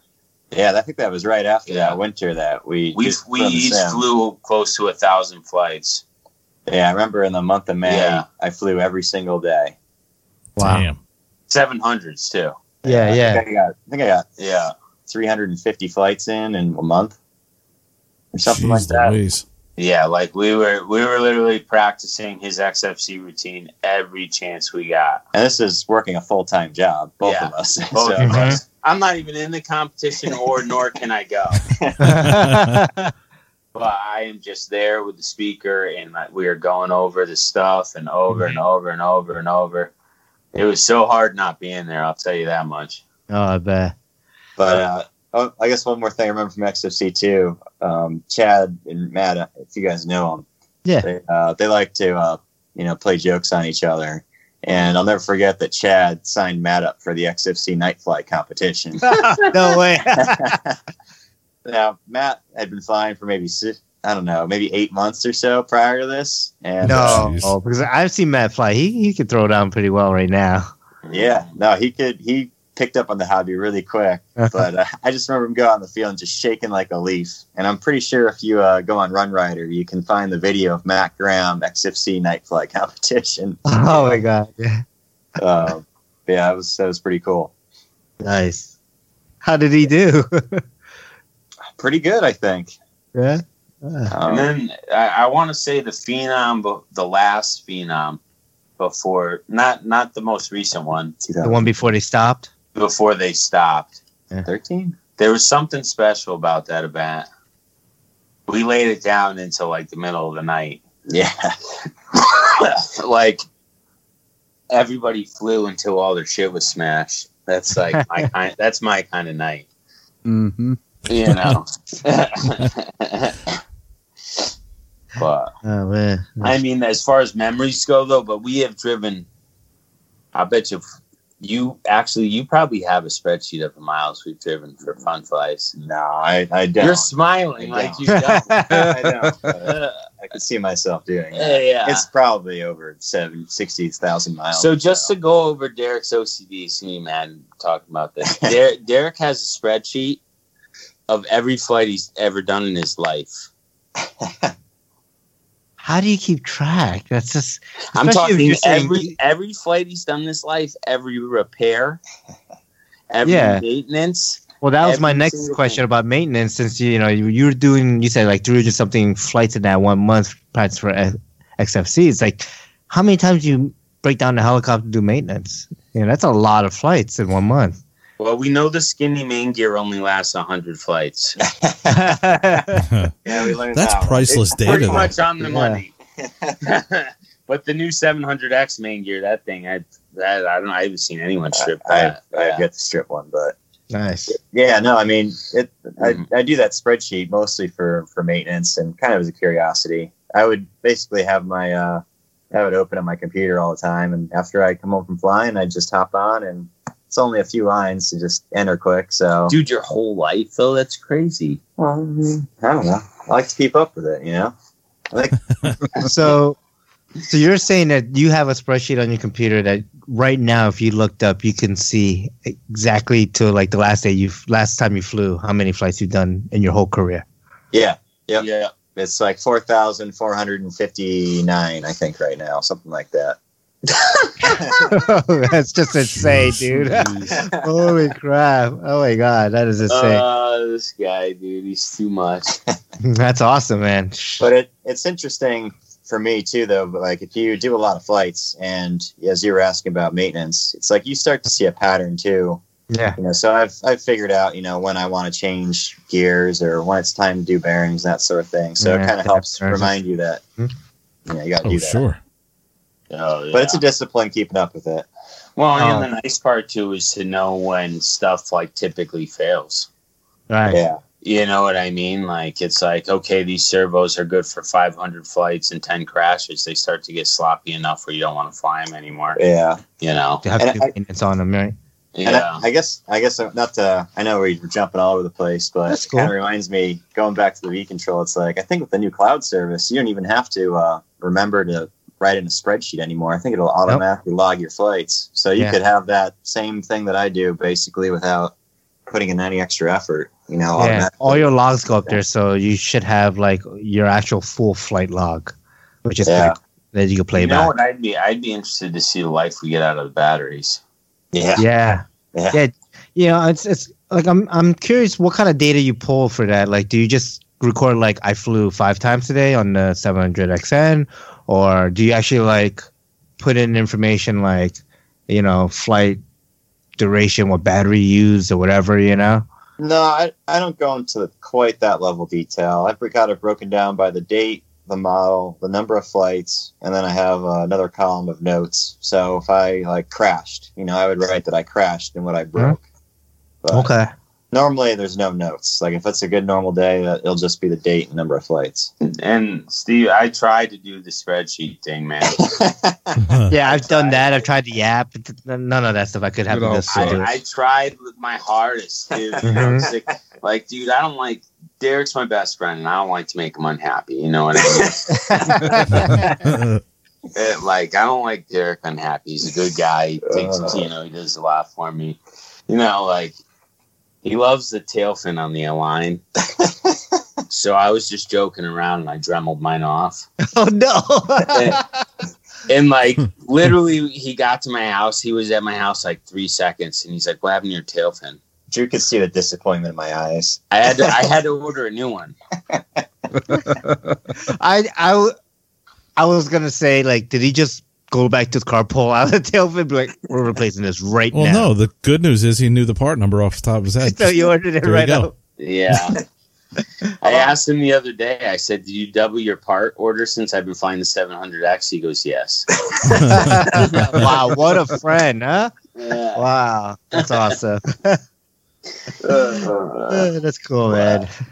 The only thing is, I will say, is me and Derek have been going to events together so long that if we go alone, it's not as fun. No. Yeah, and I was gonna bring that up a little bit later. That the last couple of events I've seen you at, Drew, it's I was like, oh, where's Derek? Yeah. I need to Yeah. start. This is Derek's not here. And then you just heard the Drew's not here. Yeah. But I honestly, if people have to associate me with anyone, it's Derek. I'm very happy about that. So I want to ask about like at Rochester, you guys did a night flight with two 700Xs with the night canopies that are like kind of mirror image of each other, I guess, right? Had the kind of like the face on one side on the alternate sides of each one. Yeah. So like, did you guys practice a routine or you guys been flying together so much that you're just calling out moves, and doing them? Well, we tried to practice the routine, but I don't think we only made it out once. Yeah, but the only reason we had trouble with that routine was because we couldn't hear the music. Yeah. Oh yeah, that was we couldn't hear the music, so it was really hard to stay on beat. But typically our tandems we don't practice. Typically we did for that one though. Yeah, we did like maybe 10 flights. I'm willing to openly say on this podcast there is a possibility you might see a tandem flight at the IRCHA night competition. Oh boy. Yeah, that may be in the works. Yeah. Oh boy. Especially since the night rigs are already done. Yep. So who built those night rigs? Did you guys do it together, or did you Derek, of course. Yeah. Yeah, I don't know. So Derek, my soldering's not good enough for that.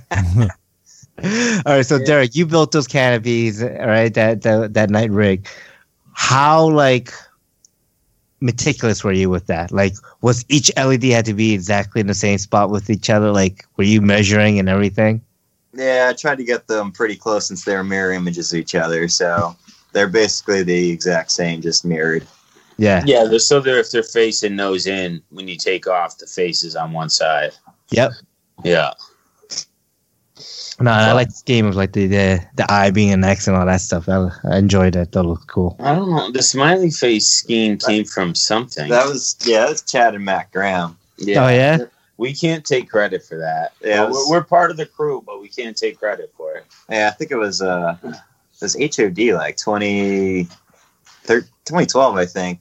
I think it was Matt brought out a garbage bag and he like spray painted a smiley face on it. Oh God, that was bad. And he like filled it with, he like trapped a bunch of air in it so that it was we did kind it of again floating. the next year because I was there the next year. Yeah, that's right. Remember we had the table and pour garlic.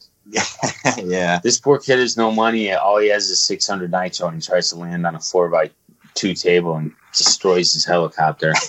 Oh my God.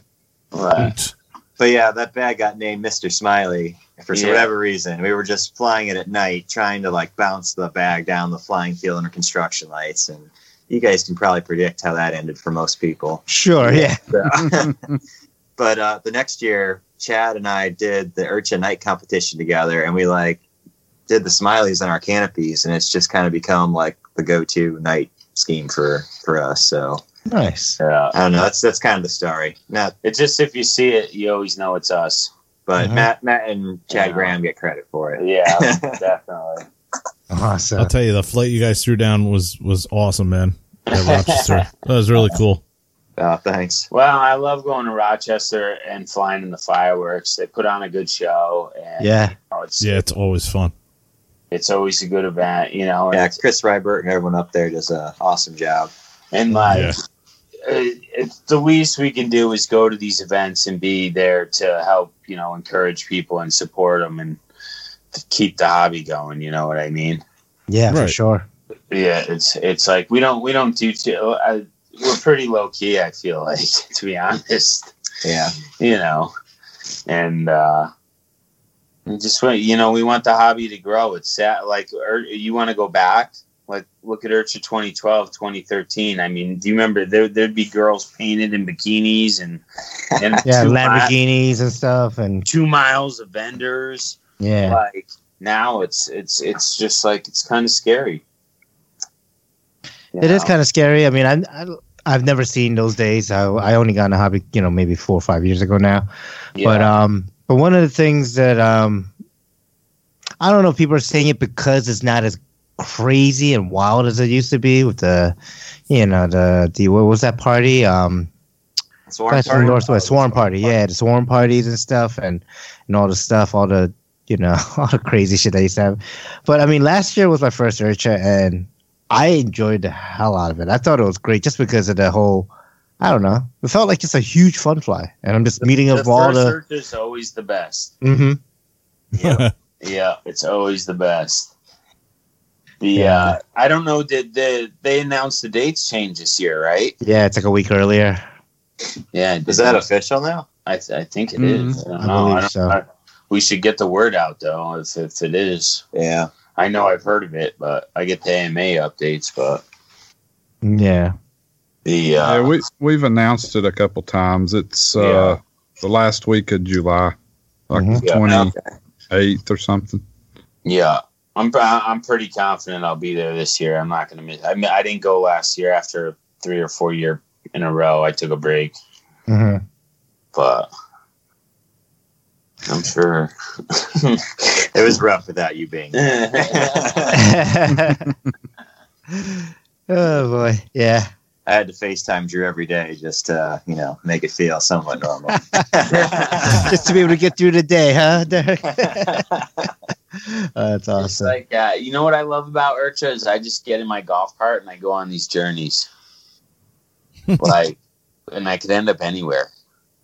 Oh yeah. Like last IRCHA I went to, I ended up starting up this turbine helicopter with JC Zankel's dad. Nice. And it's just like, Derek's like, how did you end up here? And I'm just like, I don't really know. He's like, but he's really excited about starting this helicopter. So it was pretty cool. We hung out with JC Zankel's dad and he told us about like his kid growing up and like doing 3D and like, taking them all around and shit. It was just cool. Mm-hmm. You never know what you're going to get at IRCHA, it's, and then like the gas, I always like the gasoline presentation. I try to go to that. Yeah. Because I just think it's cool. I think it's cool that people are trying to do other things. I don't know if you guys saw that video of Ben Storr flying Doug Darby's T-Rex blackout gasser. I did not see it. No. I saw it, but I haven't actually watched the video yet. It was at Southwest Heli. Right. Right. Last weekend, and he throws down with this thing and it's got a pipe on it, and I got a little bit of gasser experience and I know what it's like. And he's got that thing's like 12 pounds with a tune pipe on it, and it's like it's got to be an animal, dude, because mine was 14 pounds. It was pretty nuts at 2100. Wow. But nice. How about your guys' fleet? Do you guys talk about your fleet? No, it's probably once a week. It's a secret. It's a secret. We talk about our what we've been up to and stuff. So those are the parts that we're kind of gonna edit back in, just so that we can make this kind of shorter for you guys, so you're not sitting here for 3 hours. Because as Bert likes to say, our podcast is a little bit too long, and how we like to say Bert and Kyle's podcast is a little too short. Yeah, I don't know. I mean, the podcast it's all about having good content, and I think the progression of getting better at flying 3D is something that you guys could help focus on. I've always been a huge advocate of it, and I got somebody trying to do a funnel, and it's like, dude, can you do a hover box in all 8 orientations? And they're like, what's a hover box? And I say, all right, I'll go get some shoes or something from my car, and I make a hover box, and the guy can't do, you know what I mean? Oh, yeah. And it's like, you build that base, you're going to enjoy the hobby so much more when you get to that point where flying all these other orientations aren't scary anymore. Yeah. And it allows you to put on a fun flight. It allows you to not be scared. It allows you to not wreck your stuff. You can try stuff and just get out of it because you know what you're doing. Yep. Right. It's those times when you're like your first time doing a hurricane, you just panic and the thing just hits the ground. It's like I don't know what happened. I just did nothing. Yeah, I froze. Then moved that tail or the elevator and just went right in. Yeah, it's like, what happened? Nothing. I didn't do a single thing. I didn't move my sticks at all. I just let it hit the ground. People say just hold it, right? Yeah. Just hold it. You're like, I am. Right to the ground. Well, I just can't stress enough. I think that's what we're missing in this hobby. I see, we have the big heli Facebook page or whatever, and everyone's fighting over what ESC, what motor, what servo's better. And what brand. Listen, does it matter? any servo that'll do a 700 helicopter, will it make you do a better hover box? Nope. Nope. Will any motor make you do a better hover box? Nope. You know, will my 200 amp ESC take my hover box? It will all day long. But these are just things, you know. That's what drives me in the hobby. At least I don't know about other people. I wish there was more people like me, because I think that's where we're missing out. I think people are in this day and age. It's not the way it used to be back even 5 or 10 years ago. No. Everything is like instant gratification. Like, you know, back in the days, like you need to know how to set up a flybar head, right? And you need to like really fly the helicopter, because any little, you know, elemental change, like a little breeze of wind will throw that helicopter around. You had to fight it, and you had to get it and keep it in check. Now it's like you get your V-bar, you get your Neos, you put it all in there, and you hover, and you're like, wow, it's perfect. All right, I want to learn a pyro flip now. Because I don't need to learn how to hover, because a helicopter pretty much hovers really well. You know, as long as that disc is level, it pretty much hovers. You know, it doesn't drift like it used to. So I think that's what kind of changed, and culturally has changed in the hobby. You know, the people are just like, I want it now. I want to learn this now. I want to be a pro right now. I don't want to go through the sitting there and hovering in a box for days in, days out, you know? Well, I'd say it's the same for the airplanes, dude. Oh, yeah. Now it's all safe and AS3X, and it's exactly what you're saying. Yeah. It's the culture now. You know, and then you hear like Kyle Stacy was like, oh, you know, I don't like rescue. He's like, why not? It's like, because it's a crutch. And it is. As a beginner, it's a crutch, because you rely on it, and you don't know when, like, how to learn that orientation to get yourself out of that trouble. So, and, you know, it all makes sense. And I think it does come down to that people are just like, we want it now. We want to learn the pyro flips and learn the crazy full collective hurricanes, even though we can't nose and hover very well, you know? My favorite example is standing in front of the microwave going, come on. Yeah. Think about before the microwave, what you had to do to cook, you know, whatever you're cooking, right? Boil water, you had to wait on the stove. Right. But just imagine if just even 50% of the hobby took this idea of encouraging each other to get better at 3D flying, and start working on, you know, growing the hobby, rather than this instant gratification. You know, you can buy a 700 and just build it, and then what? You know, it's like this thing's got some horsepower, man. Oh yeah. It'll get away from you real quick. Yeah. And then people, you know, and then there's the other aspect of it. Like folks were like, well, I'll buy a small helicopter. Well, you think that 700 get away from you? That little, like, you know, 200, 300 size heli, that thing is even more of a handful to hold on to, you know? But yeah. I think you're right. Like, you know, I wish I didn't rush the whole, like, hovering practice. Like, I went from hovering to, I could upright hover. All right, now I want to but you can always go back, Steve. Yeah. And that's what I've kind of been doing. I've been going back, and now it's like I finally, 3.5, 4 years later of flying just helicopters, I finally got my orientation. Now I'm progressing super quick because I have my orientation now. Yeah, you know, like never questioning, oh shit, you know, I mean, I'll make mistakes. I'll make wrong corrections once in a while, but it's never like to the point where like I dumb-thumbed it. It's more like, oh, wrong correction, boom, instantly on the other side, and I'm back in my maneuver. Exactly. You know? So you don't have to change your underwear. Yeah. Yeah, and I'm having more fun now because of that. Because I get to really throw it out like a pretty, you know, from, in my opinion, a pretty impressive flight for myself. And I'm getting that joy that, like, I'm not getting that worry. Yeah, I might fly 100 feet up, but who cares? You know, I'm doing everything that I want to do, and I'm like, TikTok, boom, right to a funnel, you know, right? And then I'm just having fun doing shit like that. But anyways. Well, the thing is, once you get into that orientation mode where you're comfortable, you can start flowing. Yeah, your transition so, come natural. Derek was talking about, like, we'll practice maneuvers sometimes. Sometimes we'll just practice our flow, which is like, okay, let's do a 3D routine. Let's not repeat a single maneuver. Yeah, I want to try that. Minutes. Let's keep the flow. No stalling. No tail end stalling. You know, because if you watch people that fly above their means, you're going to see they always end up tail end. Mm-hmm. Yep. And that's when you know they're flying above their means. And I'm not saying it's a bad thing. It's just, I wish, I was lucky to have Derek. He instilled in me that I had to, hover nose in, which scared the shit out of me. Mm-hmm. You know what I mean? I'll never forget. One day he made me do 8 tanks of inverted pirouettes, stationary pirouettes. Oh my God, 8 tanks! Wow, 8 tanks. I didn't have any nitro left. Yeah, I was about to say that's pretty much a gallon, right?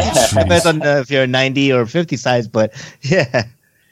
But it takes that level of discipline, though, and I think if it's kind of snowballed a bit. It's like you've seen the competition scene kind of degrade here, and I think the motivation for people to get better has kind of followed that to some degree. I won't say 100%, as obviously there's lots of new, really good pilots out there you see still, but the two go hand in hand. If there were more local, small competitions, and even more importantly, people participating in them, I think you'd see like a larger group of pilots get better at flying. Well, I mean, it's such a small niche, and now it's evolved to, like I remember when I first started, I'd see a sponsored pilot, and I'd be like, "This guy's amazing."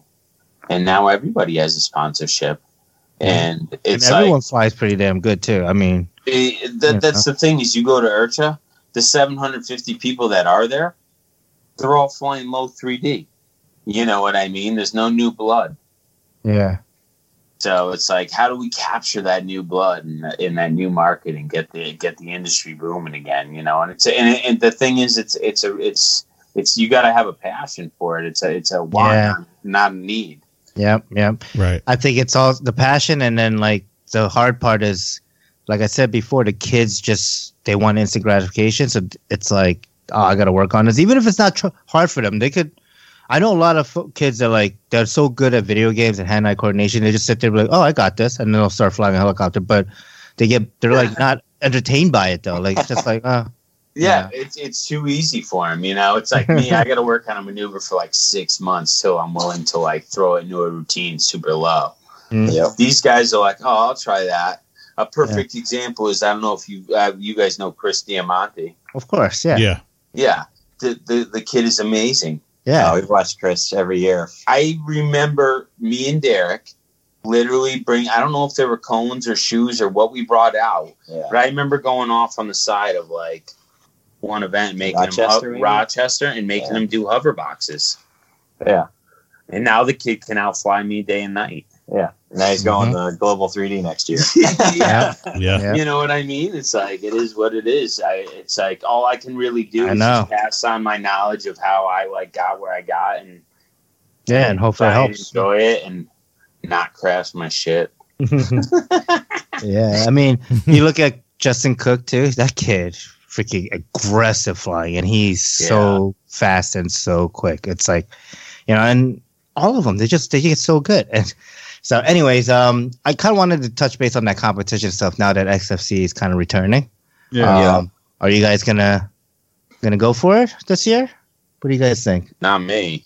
How about you, Derek? Those skills. Yeah, I mean, it's when I did XFC the first time, I was a single kid fresh out of school with no responsibilities. I don't think we realize the undertake. I say we because I always think of us as one person. But like, I don't think we realize the undertaking of what it took to practice for XFC. Because I kept pushing Derek because he didn't want to practice anymore, and like I would be there for him because I knew it was grueling. Sure. Do you know what it's like to go do 4 packs at lunch of rolling backwards loops, and then 4 packs on the way home of rolling backwards loops? It's like I can't even do that on a sim, and I don't have to go anywhere. I could just turn to my right on sim, and no charging, no nothing. I still can't do that. I do rolling backwards loops for like 3 months. Yeah, it's. I mean, it's tough when you have a full-time job too. I mean, to get out to the field and practice, you're really constrained to, for me, my lunch break. And, for XFC, I would fly, basically, I would charge at 4 packs the night before, bring them to work, fly at lunch, go back to work, charge up another 4 packs, go to the field with my generator, and stay at the field until it was too dark to fly. I'd go home, eat dinner, go to bed and wake up and do it over and over again for Yeah. And then on weeks on end. the weekends, we would literally fly 30, 40 flights yeah. a day. Jeez. And it was just the same music and the same routine. And it was just, and like, we'd crash the heli and we'd be like, oh shit, now what? You know? Yeah, Yeah, you're scrambling. scrambling. Right. Yeah. You know, So it's tough to do that. I think I'd love to do maybe more local competition that maybe we could practice it with the time we have available now. I think to do XFC and the caliber of pilots out of tracks, it's such a time constraint. It's hard to impossible for someone with a full-time job to really be super competitive at. yeah. And I also think these guys that are super competitive, they're getting paid to do it. So that's their life. No, that's a good point too, right? That is your job, right? I'm never going to be, a Kyle Stacy or a Kyle Dahl. There's just no way. Yeah. I might be able to get good, but I'm not going to be able to be. Their caliber is just out. It's out of control, dude. Yeah. They fly every day. It's a whole nother level. Yeah. We'll never reach. But that's okay. But it's fun to watch. I'll tell you It what. sure is entertaining. Oh yeah. We have found our niche in the hobby, and I don't really know what it is, but it's just when we're there, it's fun. Yep. And we encourage people, and we love seeing people do new stuff. And I'll tell you what, I got Frank to do an auto at Rochester 2 years ago. This kid still talks about it. Frank Mordellis from the Hangout. I was like, you got an auto. He's like, dude, I've never done an auto. I said, don't worry about it. I'll walk you through it. And he did the auto. Dude, I thought the dude... I've heard of Drew's walk you through it. Just hit that throttle hold and just bring it down. You got it. Yeah. You're like, wait a minute, dude. It reminds me of when we made Paul Andreoli do his first auto. Yeah. Oh, yeah, dude. I hope Paul listens to this podcast. I know. He came down to hang out with us one weekend and fly at one of our local fields, and he had never done an auto. And the kid's doing these insane pirouetting, awesome 3D routines, unbelievable stuff. I don't even know what he's doing. And it's amazing. And he won't do an auto. So we badger him all day about doing this auto. I think he did maybe 15 flights, really 5 hours or whatever. Yeah. And finally he agreed to do it. But he didn't do a normal auto. He did this crazy high speed backwards inverted auto with a pyro flip transition at the bottom. For his first time? Yeah. First time, really? That was his it gets first better. auto. It gets better. And we're like, Paul, are you fucking kidding me? Come on. Yeah. So we're like, you got to do another auto, but I want a normal one this time. I don't want any of this crazy crap you just did. And he's like, okay. So he goes up to do a normal upright auto, and he just plows it into the ground. Totally destroys it. I think he actually totaled his airframe. Yeah. Both frames cracked, the boom. That was a good football. Yeah. But So he's one of those guys. So what you described right there seems to me it's when you have one of those guys at the field and they're pure flipping everywhere, pow pow pow pow, banging off off the ends and corners and everything, and then you're like, I'll do nose and hover, and they just trash the helicopter. Shit, really? I just those basics, man. If you get them down, you're gonna enjoy your helicopter career so much more. I can't agree more. And I didn't see it 3 years ago, but I see it now. Yeah, I've seen it. You know what? I did the same thing. I flew my first 2 years. I just kind of finagled through it. I had a few loops I could do really fast, and left it at that. Then I realized that was when I met Derek, and he's just like, "You got to start practicing." You start practicing. Derek's like, Mr. Technical, you need to practice your basics. He was, dude. He was really serious about it, and that's awesome. I spent the first year I was flying, I literally only did hovering in all orientations, landing in all orientations, and doing slow hovering boxes and hovering figure eights. I didn't even do forward flight for a full year. I was just hovering around. And I think that really helped me a lot later on in flying.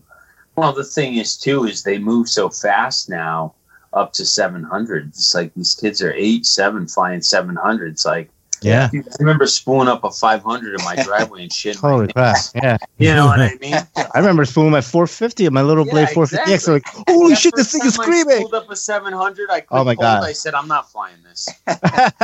You Kevin was know? there when I first spooled up my first 700, my Goblin. Yeah. Oh, yeah. Yeah, I was nervous. Nothing was scarier, dude, until I fired up the 690 in the driveway here. I live in a really tight. Oh my God, your driveway is The like a homes 1.5 are really car close. driveway. I don't know how you did that. I was like, I don't know how loud this sounds, but it sounds loud. And I hovered it over my house, and I was like, I gotta come back down, man. My neighbor's gonna be calling the police. No, I've done that. That's basically the normal maiden for Drew. Is we go out to his driveway at about 11:30 at night. The day before a fun fly. Yeah, right. And we covered in my driveway and try not to hit power lines. Mhm. I've smoked out my neighborhood a few times. The worst is when you have a brand new engine because you can't really Oh leave. yeah. It's Yeah. just so much smoke too. Like it's like I've had this thing Right. hovering for like 30 seconds and I can't see a thing. You know? What do my neighbors think? Yeah. Yeah. You're dying for a breeze just to blow this shit away. Oh man, that's cool. So, Kevin, do you have any more questions you want to ask, or should we move on to the top 10? Yeah, let's move on. Let's move on to top 10. All right, so we have a top 10 shotgun round where we're just gonna blast off 10 questions. You guys decide who wants to answer the question first, and then the person after, goes right after. So, okay, guys, who wants to ask the first question here and start us off? I don't care. I'll do it. All right, so Kevin, you first, Andy second, and I'll ask the third question and rotate. Sure. Okay, so quick responses, guys. Let's do this. Top 10 shotgun round. All right, All right. First question is pinch or thumb? pinch. Thumb. All right. Nitro or electric? Electric. Nitro. 550 or 700 size? 700. 700. All right. All right. Next question is: do you know what a fly bar is, and have you Yeah. flown a fly bar? Yes, Or it should be. yes. It Just should ask be one when's last the, time. Yeah. when's the last time you've flown a fly bar? 2012. Yeah, probably around then. You had to have the carbon. What were the Curtis Youngblood paddles? Remember Oh, those? yeah. They had a name. I can't remember. Those were the paddles. Yep. Yeah. Flying style, scale or 3D? 3D. Yeah. Strap or strapless? Strap. Both of you guys. Okay. Okay. Coreless or brushless servos? Brushless. I don't care. whatever comes with the kit. I don't care. Fuselage style or pod and boom? Pod and boom. Hot and boom. Okay, we got a 6S or a 12S setup. Well, that's 12S. And the last question is: do you guys prefer the Urcha size events or smaller events? Smaller. smaller. Yeah, say like Urcha versus HOD or South Jersey or something. That's a tough one, dude. I don't know, man. They're 50-50. I can't.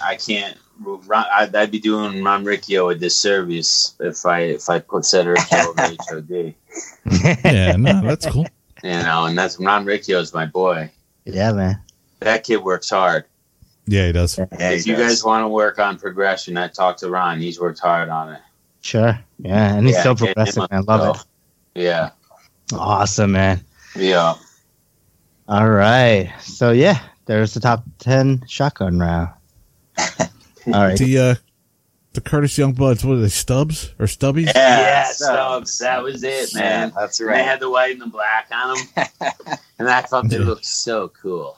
Nice. Now, if I saw that on your heli, I'd be like, what are you doing? Of course, you had to go through like 6 different kinds before you even got to Yeah. those Yeah. KSJs and the. Yeah. Uh, Or the KBDD ones just ejecting mid-flight. Oh, yeah. Yeah, And your heli just tips sideways into the ground. yeah. yeah. They did look good, though. They were nice and colorful. Yeah, they did. They did. But yeah, I mean, you know, Derek got to see the real change over to fly barless. I had kind of just gotten in when it had changed. Mm-hmm. I mean, like V-Bar wasn't top dog when I got in. It was V-Stacks probably. Yeah. It was Yeah, there's a lot of that. there's a lot of B stacks and a lot of CGY 750. Yeah. Yeah, that's in the beginning. You know, Awesome. Do you guys have you ever had a tail gyro, Steve? I mean, I had one on like a little. What was that? It was like a T-Rex 250 or whatever it was. Yeah. Oh, yeah. You ever have a reverse when you're just starting out? Oh my God! No, Are you but- kidding? But I've done that on fly rolls unit though. I've reversed my shit before. I flew my 450 was the GY 401 or whatever it was. Yeah, the Futaba, yeah. Mhm. I had that gyro on there, and I think I flew. Oh, geez, for the longest time, and I had the tail rotating in the wrong direction. Well, I don't And know. it flew great, and I was like, okay. And then one day, Steve was like, that tail's going in the wrong direction. I was like, oh crap. And then after that, it was trash. I should have left it. But I never got up. I never got up out of idle up either. I've Not had even your normal many, mode, you mean. so many Normal incidents that I could not figure out. I had one where like my heli sounded so weird and I could not figure it out, and I had one of the blades upside down. Yeah. Yeah. Either blade tracking or the blade's on wrong. I had one of the blades upside down. Then another time on my N7, I forgot to tighten the collar, Oh, you didn't go inverted and it got stuck in and the. I fly the thing around 2 minutes, do a little 3D. I was like, "Fuck yeah, this thing's back." This was after you had just I just rebuilt it at It's an event. back. Yeah, flip inverted. That little collar slid right into the swash, locked That's it it. up. It locks it right in. Yep. Yeah. Oh. And it smashed my Hattori. That was what I was really pissed about. Aw. Well, Lions don't have those collars, right? Shut up. With the lines, you try to roll it on the table, and you're like, "Oh, I guess I can't do that." Yeah. Yeah, put a main shaft on the table. Nope. Well, Lions don't bang. True. That's Do you cool. really though. want to get in nitro line talk? Hey, Dude. Kevin, how's your T-Rex 700 Nitro? It's good. Good. Is it finally flying? It's what? Finally flying? It's What? flight worthy. I haven't flown it yet. Yeah. It's I got to recharge my battery on the. I have to charge both of them. The one for the fuel pump and the one for the flight radio. Do you guys fly through the winter? I do. We try. I try. I'm old. What's your limit? What's your My temperature? bones are brittle. What's your limit? Steve's is like 16 I degrees. don't really have one. 16 degrees. I just go. Yeah. I go. I've flown in a snowstorm before. Like just white haze. And I'm just like, fuck it. I'm flying my little Oxy. I don't give a shit.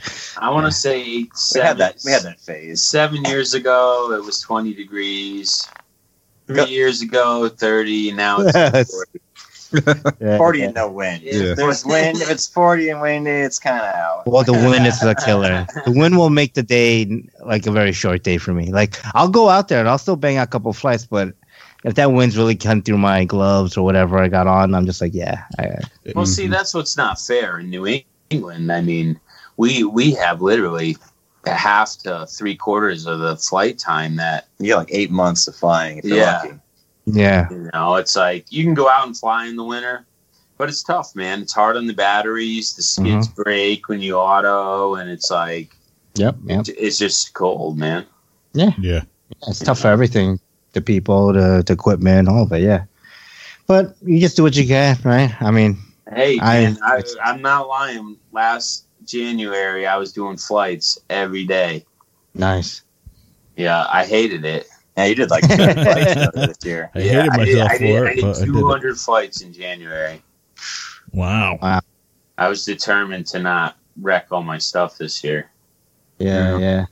And that's really the main thing. It's like, yeah, besides the simming though, like me going out and flying during the wintertime, it's so that I don't have that period where I'm like, oh, I need to practice again. Like I feel rusty, you know?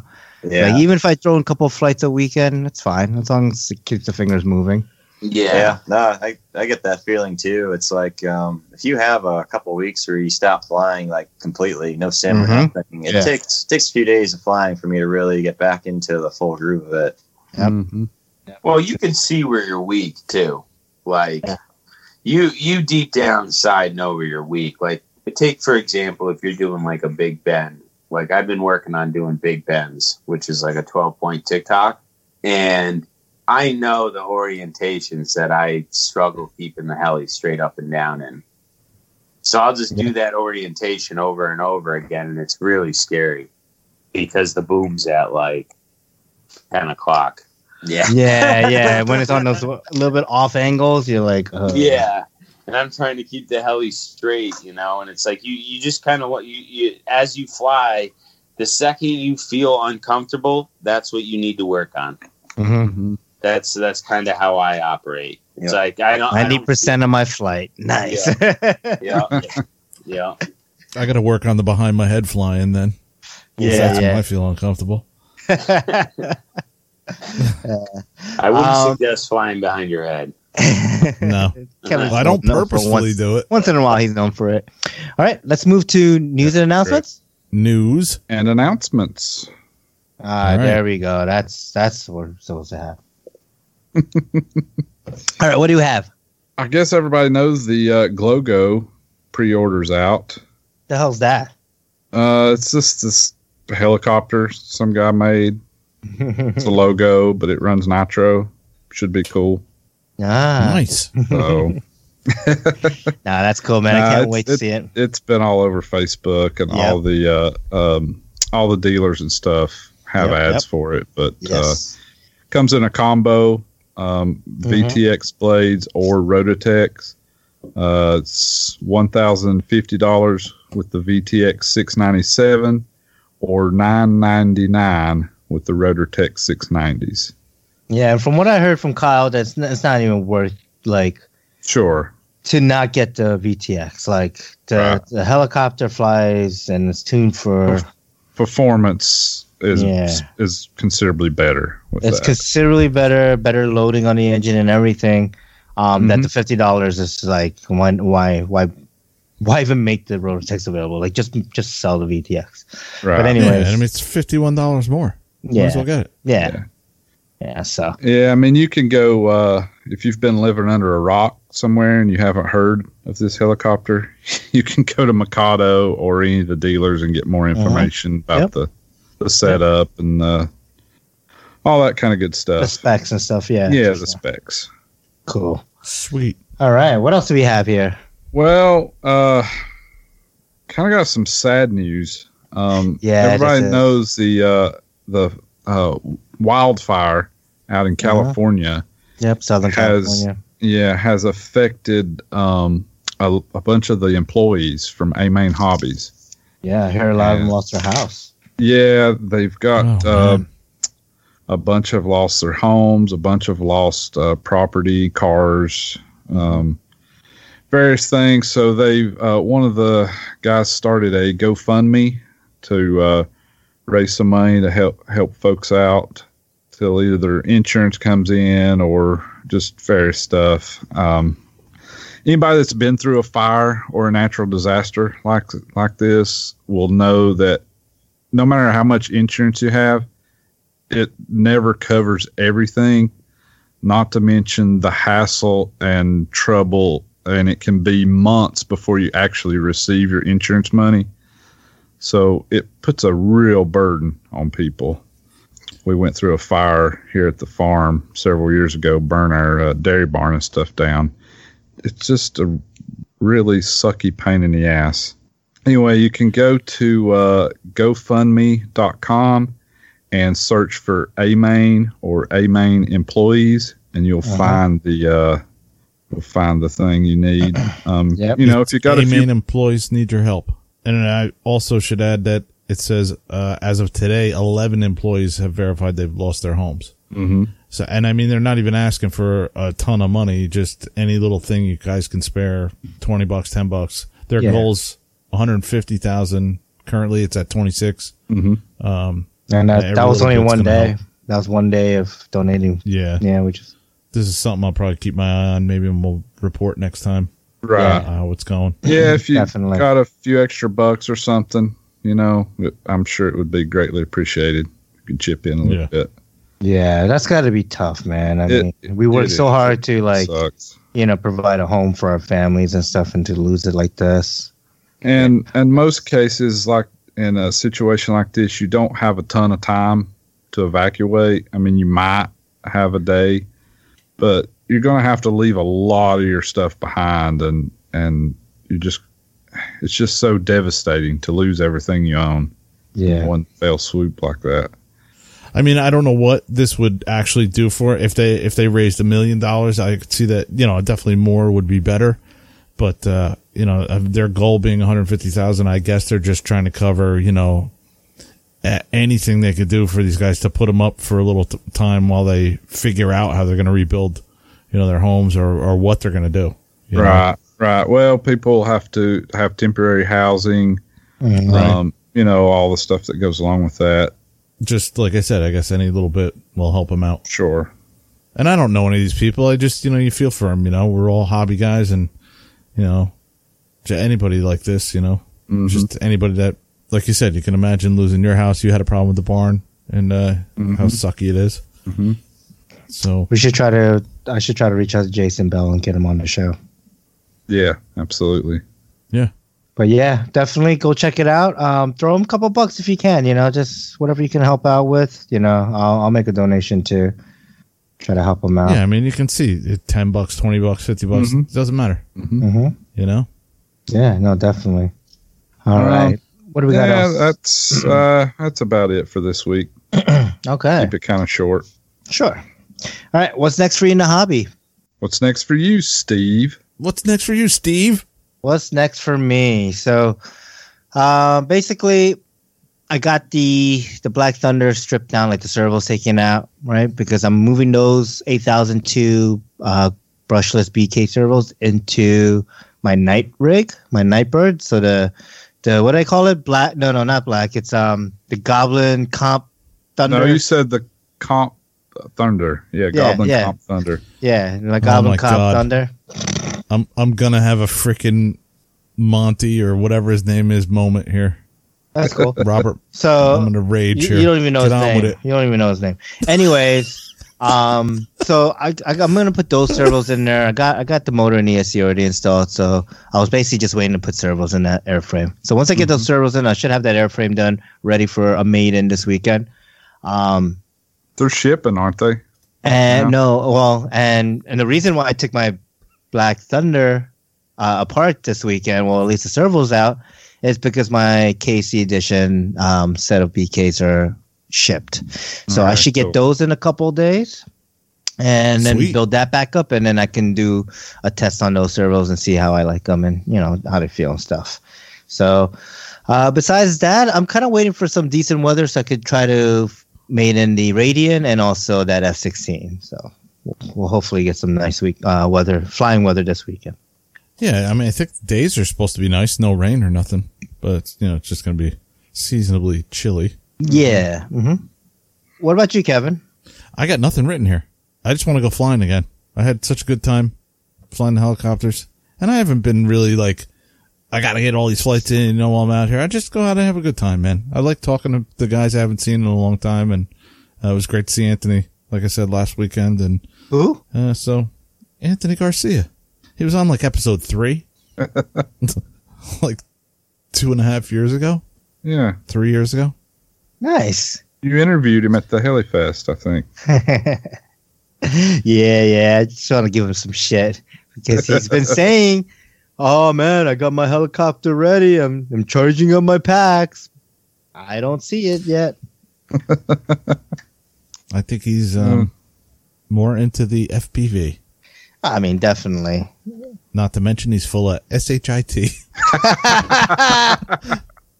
Oh boy! Now he's definitely gonna punch you when he sees you. I know. Sorry, Anthony. All right, cool. All right. So, what about you, Andy? Then I've got to get my Protos Max out from under the bench and repair it.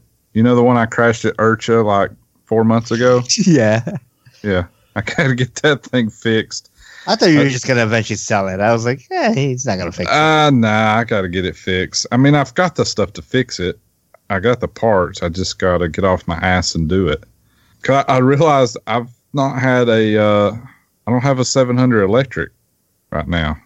And I haven't really missed it, to be honest. Yeah. But now that I'll start flying more as when when I get caught up with work here, so I'll need it. Let me ask you, how's the weather down there during the wintertime? Because you're in Tennessee, so it's different than obviously. Up here. Yeah, we get cold weather. It's usually in spurts. You know, we might have a week of cold weather. We'll get 30s and 40s probably. That's not bad. No, last year we had a couple weeks where we got down in the single digits, so it was pretty cold for this area. Wow. Yeah, that sounds. But usually, typically, I'll get more flying in the winter. I mean, I have flown all the way down to like 2 degrees, but that's kind of sucks. So anything in the upper 30s, anywhere in the 40s, I'm okay with flying. So, and we rarely get snow. If we do, we only get 2 or 3 inches, and it's gone in a couple days. Right.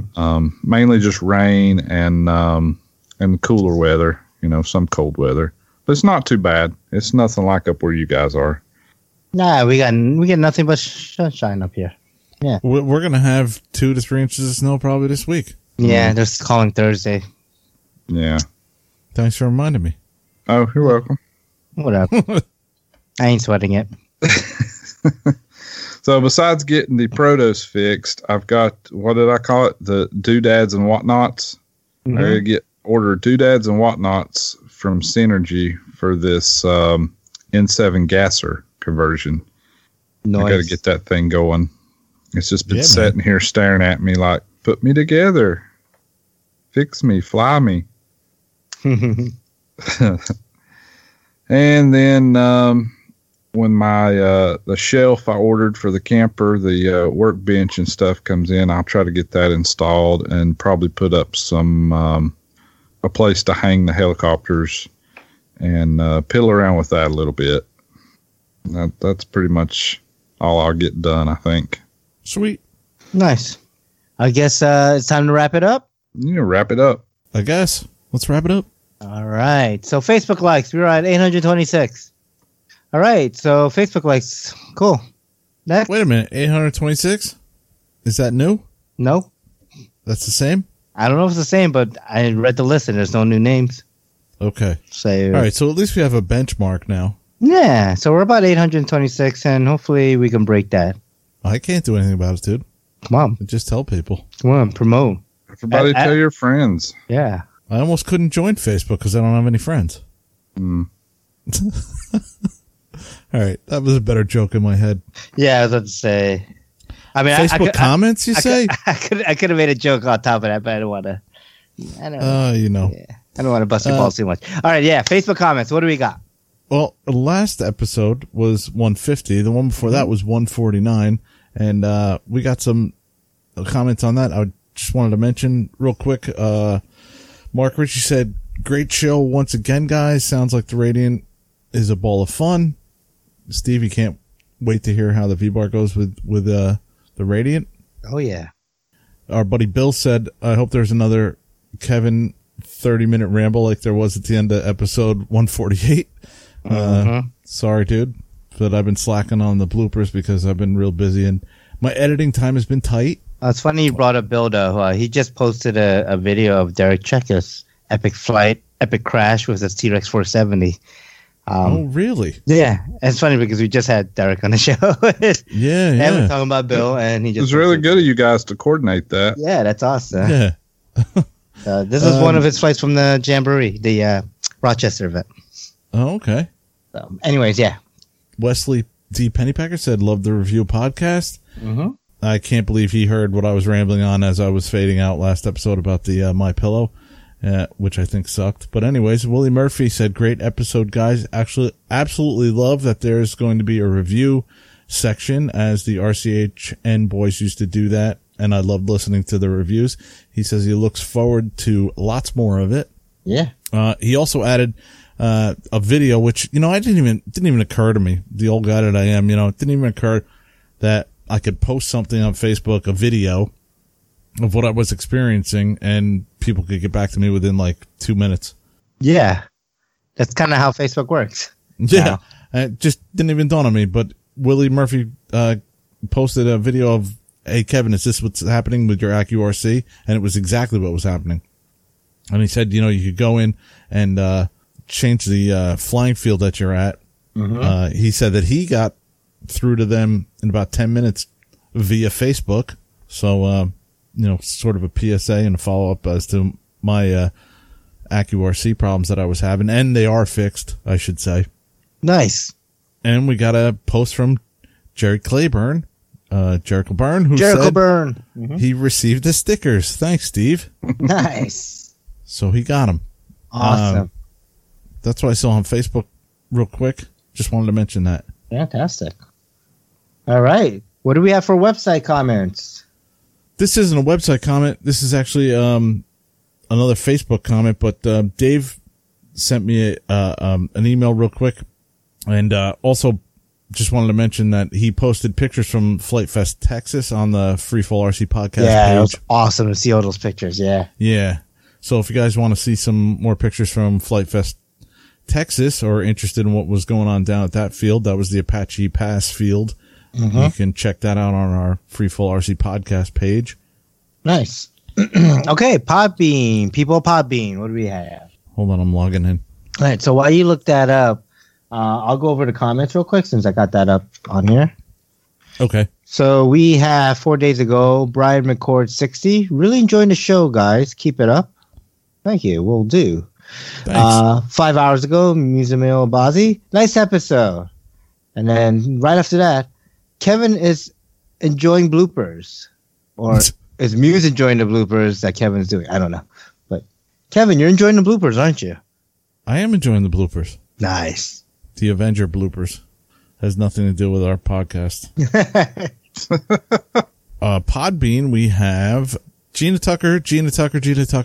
She liked episode 140 to 150, almost. She liked everything. Winter Nights, Hilda Flyer, the review series, catching up with Ed Johnson, Mike Welch, Just Hanging Part 2, and Counting Sheep. Nice. And BVGHJ, it liked Mike Welch, and so did Jeep World 2002. And Dim Lacked started following us. What do we have for iTunes review? Hold your breath. There's nothing new on iTunes. You made me hold my breath for no reason. All right, you can breathe now. Sorry, I should say that. So one of the last things we want to just do on the show is, if any of our listeners have any questions for you guys, maybe they're in the area and want to meet up a fly, or I have some questions about maybe some part number on the line helicopter. How would they go around and do that? You could shoot me an email. It's dchekas1@gmail.com. I check my email constantly, so if someone's got a question, I'm happy to answer. Yeah. Usually when it comes to helicopters, I give out my fastest3@aim.com email, just because Heli Freak, Run Rider, all those things, I'm fastest 3. So most people know me as that. Oh, okay. Nice. Yeah. Cool. Awesome. Well, I want to thank both of you guys for taking the time to come on our show, and it was definitely fun and get some good laughs in. Yeah. Thanks for having me. Yeah. Hey, Yeah. no problem, man. And thank you guys for promoting the hobby. It's sometimes I feel I don't do my part anymore to promote it, and you guys do a great thing here. We tried. Oh, thanks, man. Thank you. Yeah, awesome job, guys. Appreciate Awesome. it. And you guys, just a standing invitation for any of our folks that have ever been on the show. Like, we want to extend out to you if you guys ever want to come back on the show, if you have any new things you're working on you want to talk about, or just want to come on the show and bullshit with us. More than welcome to just ping us at any time, and we'll get definitely set up. Definitely. Yeah, no, it was fun. Yeah. And what's the next fun flight you guys going to? Oh, that's a good question. There's a possibility I'll say I might go to the Las Vegas Fun Fly in February, depending on how some things work out. So come on, Gail. Come on. Give me my I might end up going. We went last year and had a pretty good time. Yeah, we did. Nice. Awesome. So, all right, cool, man. All right, well, thanks again, guys. Yeah, Hopefully. feel free to hit us up if you need any help or anything. You know, we're always here to help. Yeah, man, for sure. Thanks Nice. a lot, guys. Thanks a No lot. problem. All right. All right, Cool. take it easy. All right. Take care, guys. Bye bye. All right. Drop us an iTunes review. We'll read the review in the next episode. Email us at free4rc@gmail.com. Like us on Facebook, facebook.com/free4rc podcast. Check out our webpage, free4rcpodcast.show. Show. Yeah. Say hi to Chris Rybert. Hey, Chris. Yeah, I got to do something about that webpage. I think I'm going to simplify that webpage because trying to embed each episode up there is just, I can't maintain that thing. So we're gonna do some revisions. Andy, I'm still waiting for pictures so I can post you on the show. Post you on the webpage there that you're on the show and some pictures. I don't have pictures. I'm a ghost. Okay, Oh, so boy. you know what I'm gonna do? I'm gonna just draw some pictures and post it as you. Look at Andy man, flying his that'd be helicopter. Let me draw a picture of Oh, Andy. please do Oh, that. we're all gonna draw some pictures. All That'd be right. epic. Yes, let's do that. Okay, so check out our webpage for that. It'll be coming soon. Do you accept finger painting? Yeah. Okay. Paint I by will do numbers is also You need style. okay too. Yeah. that. Paint by numbers. But a Bob Ross, go for it, man. All right. So Flight Test Forums, off the field, audio, video production, other than Flight Test Podcast. Free 4C Podcast sitting next to our friends, the FT Community Cast. Pat and Mike. Hey, Pat and Mike. All right. And say hi to Hilderfly, a.k.a. David Hill. Yes. Hi, Dave. Let's see. RCHeliHangouts.com forum under RC Heli Hangouts main section, podcast corner, Free 4C Podcast sitting next to our friends, the Full Pitch Podcast. Jimmy Jones. Jimmy Jones. Love saying that. I know they love saying it too. Frank Moradiellos and God. Scott Lower. What did you what did you call Frank's last I wanted to correct him, and I know I know. Frank's gonna freak out, but yeah, he was just like Mortadello? Mortadellos? Yeah. More Deos. Or Deos, yeah. There's more John Deos. All right. Let's see. RC Heli Hooligans Podcast. Bolton Ed. Yeah, I think they heard me when I said, "Come on, we need some more Oh, episodes." yeah. New episode. They got a Yes. new episode, and I think they pre-recorded like 3, so they're gonna be banging them out real quick. So, And I'll tell you, dude, that was a good episode. I really enjoyed it. That was good. let's see. Telerotor Podcast. That's Rob, and Mike. Not really. I mean, I guess you could call one of them Rob. Not DePaulo, but you could probably call the other one Rob. Mike, and Rob. Yeah. Come on, give me some slack here. Yeah, that's close. Yeah, My you don't know brain these is guys. Call them Right, Shaggy, dude. DePaulo, and Rob. Yeah. What else do we have? BKRC Podcast. That's Bert and Kyle. All right, I know Kyle. those guys. Yeah, but they're not listening to this, so then, whatever. No, they stopped listening Tuned like out 2 hours ago. 2 hours two ago, hours yeah. ago. Uh-huh. And then we have High Voltage. Bob High Bob. voltage. Bobby Watts. Yeah. All right. Thanks to our listener. Thanks to Drew and Derek for taking the time to come on our show. Free Arts, guys, and we'll see you next time. See ya next time. Bye-bye.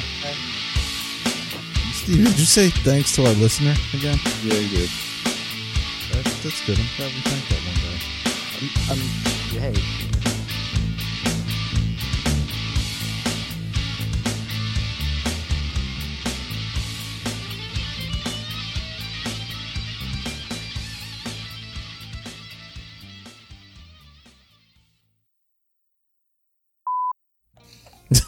We have You're to thank. short? Hey, We have to thank the one. the one. Yeah. Yes. Well, see, most people listen by themselves, so they don't. They think we're talking to them. Exactly. Andy, don't stick up for him Exactly. and his tomfoolery. And my speech impediment. Which gets worse when you say impediment. Impediment. Dude, if anybody has one, it's me with this freaking extra tooth in my mouth. What are you talking Or about? the fake You tooth don't- with I was the gonna say, extra base. You don't have an extra tooth. You have the right number of teeth. No, I have a fake tooth. Yeah, so do I. No, but I got this whole denture thing I'm wearing, man. Yeah, that's gotta be tough. You have a Sucks. bridge, right? Yeah. Yeah, no, I just have an implant, and That and Depends, dude. That's dude, enough to make TMI, me feel man. like I'm old. TMI. Getting old, TMI? suck. Well, huh? dude, I gotta sit in front of this microphone for 3 hours somehow. You don't just pee in a cup like everyone else. No, pee in a water bottle. 2-liter bottle. Open the window. You don't do the podcast on the toilet? Yeah, like Chris to do the podcast on the That's toilet. what I'm missing. Yeah, I gotta start doing it on the toilet. Yeah. That's why he does this on the toilet. Now it makes sense. You see, he's a smart guy. I'm not that smart. Why is my computer lagging? If I did it on the toilet, it would sound like this. Yeah. That's how Chris. Then the does. problem is when you get up, then your legs are asleep and you fall over and break your face. Yeah. But then you think of the flux capacitor. You make a time machine. Oh my god. Good callback. Or good reference. Good We're reference. back to episode 3. 1.21 gigawatts. 1.21 gigawatts of electricity. Run for it, Marty. Why would you have a DJI Inspire in this fucking sim? Ugh, what a fucking waste of. Why would you build a time machine out of a DeLorean? Because it had the proper outer shell of stainless Yes. steel. Was Yeah, you paying attention? I was. Okay. Was he? But that was Oh. one of the lines in the movie. Yeah, it was. You built a time machine out of a DeLorean? Oh, yeah, that was the line in the movie. Yo, Hello there. what's up, man? Chilling. Chillin'. What's going on? Speaking of chillin', Fucking cold. it's Mr. Chill himself. No? What? Arnold? Mr. Freeze? Hello. No, Mr. Andy Oh. Ross. Hey, now. Mr. Chill. Hey now. Hey now. What's up, guys? Not What's much. up, Andy? It's wet Well, Is it raining by you too? for 2 days. Yeah, it's been pretty crappy up here too. It's not Well, raining today- by me, dude. It was earlier today. No, I guess now it's not. Oh, that might work. What about a glow plug and remote glow starter to light the fuses on smoke bombs? Hey, you can always try it. Yeah. It's one time I only. just, I was just going to use little small resistors with a switch, Wait a minute, like a- don't they make something to fire switch. rockets off? probably. They do. Yes, igniters, but they're super expensive. Oh, are they? Used to, well, I mean, when Radio Shack was around, you could buy a whole big pack of resistors, Here like we small go. resistors for a couple dollars. You just wire those up and tape it to the fuse. Bam, put the power to it. They'll turn red hot and burn out. Light the fuse. Here we go with Radio Shack. Bada bing, bada boom. Well, why can't you still do that with resistors? You can. You just can't walk into Radio You Shack just and can't buy walk 'em into Radio Shack and get them. You got to order them. after you give them your phone number. Yeah. All the Radio Shacks closed because Steve, you wouldn't just- give them your phone Just number. go to Google and type in how to light a bomb fuse remotely. I dare you. Just Google it. Yeah, Google it. It's How to fine. light Let a me fuse just remote into your machine first and then do electrically. it. Let me proxy off your Dude, internet I'm and already your- proxy. You're going to have to proxy my proxy, dude. Well, I'll bust out the trace buster. Go Be for fine. it. I got the Jeff Parra freaking linking me up. Jeff Parra. Dude, he's What like is that? he's like mysterious on the No, internet. Yes. I was going to shoot bottle rockets from a heli, but I never did. Gotta do it on a scale bird. Oh my God, dude. I pay $200. She spends $300. Unfreaking believable. You're too conservative. I just keep on spending money, and there's no way she can top that. Dude, it's going to cost me enough to pay to leave Jersey. I don't want any more debt that I'm already going to have when I leave. Paying it off, man. Steve's like, debt schmidt. It's the American way. Isn't that the American dream? To Yeah. be drowning in debt? Exactly. That's what I was saying. That's a lie.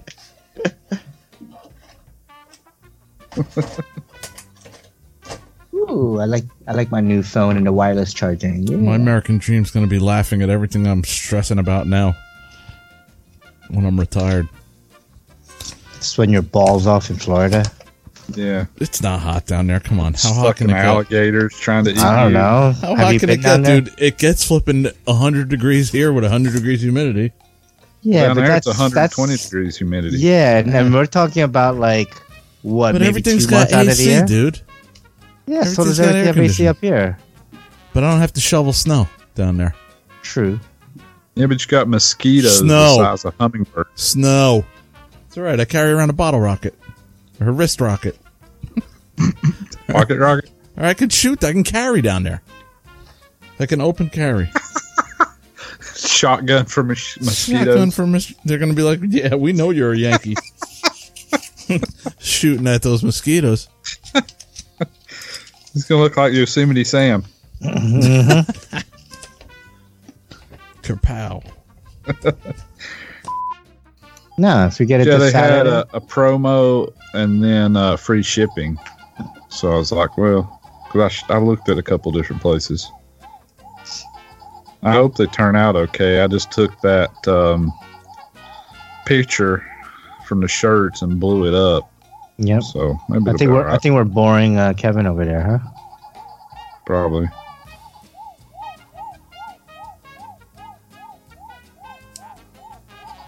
I think he's about to be abducted by aliens. He's eating little pellets. Oh, I hear it now. I can't even see this thing. It's so small. Oh, you got killed. It's supposed to be a keychain. Hanging out here, and bad weather. What else do you do? What the hell is that? Bring out some old birds. Bob Bob Heister on Heister. So, his Facebook. Facebook I Live. just popped up on mine and then all you the old started playing stuff, it. crappy weather. I'll go up here and do a little quick thing here. Let me flip this camera here around. I thought it was Heaster. Yeah, Keister, There we Heister. go. Yeah, What's up, he's Steve? How you doing? So, went through the fleet. We're getting everything working. So, got some of the bigger boys there. So, all my little guys there. Kevin's watching, Ron's for quite some watching. time. Holy And 'cause I shit just never balls. fly them anymore. Never fly the little stuff. But I got like an old T-Rex 250, the SR. I just posted a couple days ago. I got working. Got my 130s. Some of my boys. And what's up, Kevin? Gotta remember he works in a hobby shop. And just kind of going through Alright. some of this stuff here. Shit, now I gotta watch it. All the old stuff. Oh, And come then on, I guys. listen to it make all its noises. You know, now Did that I'm thing starting to arm? see all the stuff if it's doing. Oh, by the way, check this out. Here.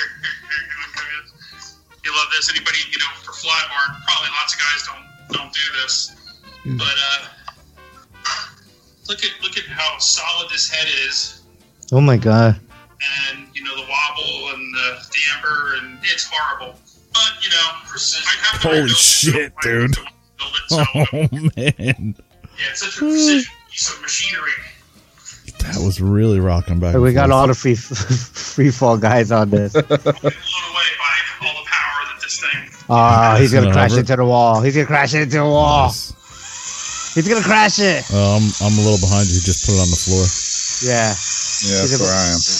he's taking off now. Oh, up and down, Pogo that thing. He's crazy. Oh, it's actually having pretty well. That's Okay, a now pyro flip it. motor-driven tail too. I think so. It looks like Which it. model is it? The CP, Blade. the Blade CP. Yeah. Huh. This is as scary as I remember. These damn fly bars. He's not gonna flip it, is he? No, but No. next video. Dana.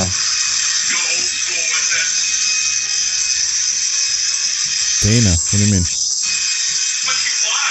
Dana just joined.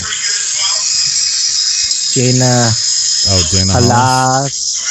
Halas / Sobi. I don't know why Sobinsky, whatever his name is, Mike Sobinsky. I'll do that for now for everybody with all the hot root. Nice. I would have So, let's see what we got. drove it into the wall. Hi, Dina. Let me switch this back around. So that's basically, about it. Having some fun. just digging out some old stuff, trying for something to do in ugly weather. Trying to keep busy, trying to stay back. He was on the show, right? We did the listener series with him, right? Yes. Yeah. Nah, Steve, I don't think you would have been into the wall. I've seen you fly. I think you're good enough to do that. But just a little hovering. We're getting some of the smaller ones out. Got some. Yeah, but he doesn't know you can't hover. I've seen Steve fly into the wall. Indoors, yeah, several times. Yeah. Hey Andy, do you notice that on the episodes that Kevin's not on, he doesn't put bloopers? I noticed that. What the hell? Dude, I He had did a special no blooper time. just for you. I barely had time freaking to edit that thing, man. He's like, if I'm gonna edit, I'm only gonna edit bloopers in when I'm on the show. I had almost 40 hours of overtime last week. I fast forwarded to the end so I could hear myself beep beep beep beep beep beep beep beep. All right, maybe I'll put it. No, I can't put it in this week either. That's cool. That's fine. But we should, like you said, you always want to do. I usually save that to the end, and then if I have time, I throw it in. Yeah. Like I usually get the editing done, and then if I'll go through the bloopers. I just didn't have time this week, man. No, what you should do is take all the bloopers from every episode that we've ever recorded, Oh and god. just release it as an episode. Oh my Just- god. Yeah, Just because the that whole- wouldn't be any work to do. No, that wouldn't be 200 audio tracks. Nah, just Cut, all, paste, cut, paste. just copy and paste it all into one thing and just release it. Give me all the bloopers. Upload it all to the thing. Wait, you know? dude, if I Well, get that's you the- all the bloopers, I might as well do it. That's the hard part. Getting the bloopers is the hard part. Don't you already have it edited and clipped? Like when you edit your episodes, you don't like save the edit file, like the project. Yeah, I do. Oh, so you already have all the bloopers edited, right? I have the. Wait a minute. What is the question? When you edit, you save the project when you're done, or do you Yes. just export it and delete the project and move on? No, I saved the project, and I Yeah, saved so- the raw files. So you have the edited bloopers already. You just have to basically extract them, don't I would you? have to go through each one. Yeah, and That's what we meant. You have to go through each one and pull that part out. And it make its takes- own thing. sometimes it takes 5 minutes for Audacity to load up. I do have it on 2 machines, though. I don't know. I might be able to do something like that. One of these days when I'm sitting here doing nothing. Yeah, when's that though? Exactly. I don't know. Maybe for Christmas. Maybe that's our Christmas present this year. Oh, we haven't really talked about it, but are we taking time off this year for the holidays? Yeah, I thought we were. No? Yeah. No, I think we should. All right. Well, yeah, we'll go into that all in the show. So let's just get Yeah. it started right now, and then I can tell you the story how I met Derek. It's pretty yeah, I want to hear all that. That's gonna be great. yeah. Yeah, that's awesome. Sweet. Okay, so we're just gonna do the intro, announce welcome to the show and all that stuff, and then we'll go right into the main topic. Do I have time to run and go get a tin out of my car? Yeah, if you wanna. Yeah, go for it. Right back. Okay. A tin of chew? Yep. Yeah, I'm a well-versed guy. I know what he's talking about.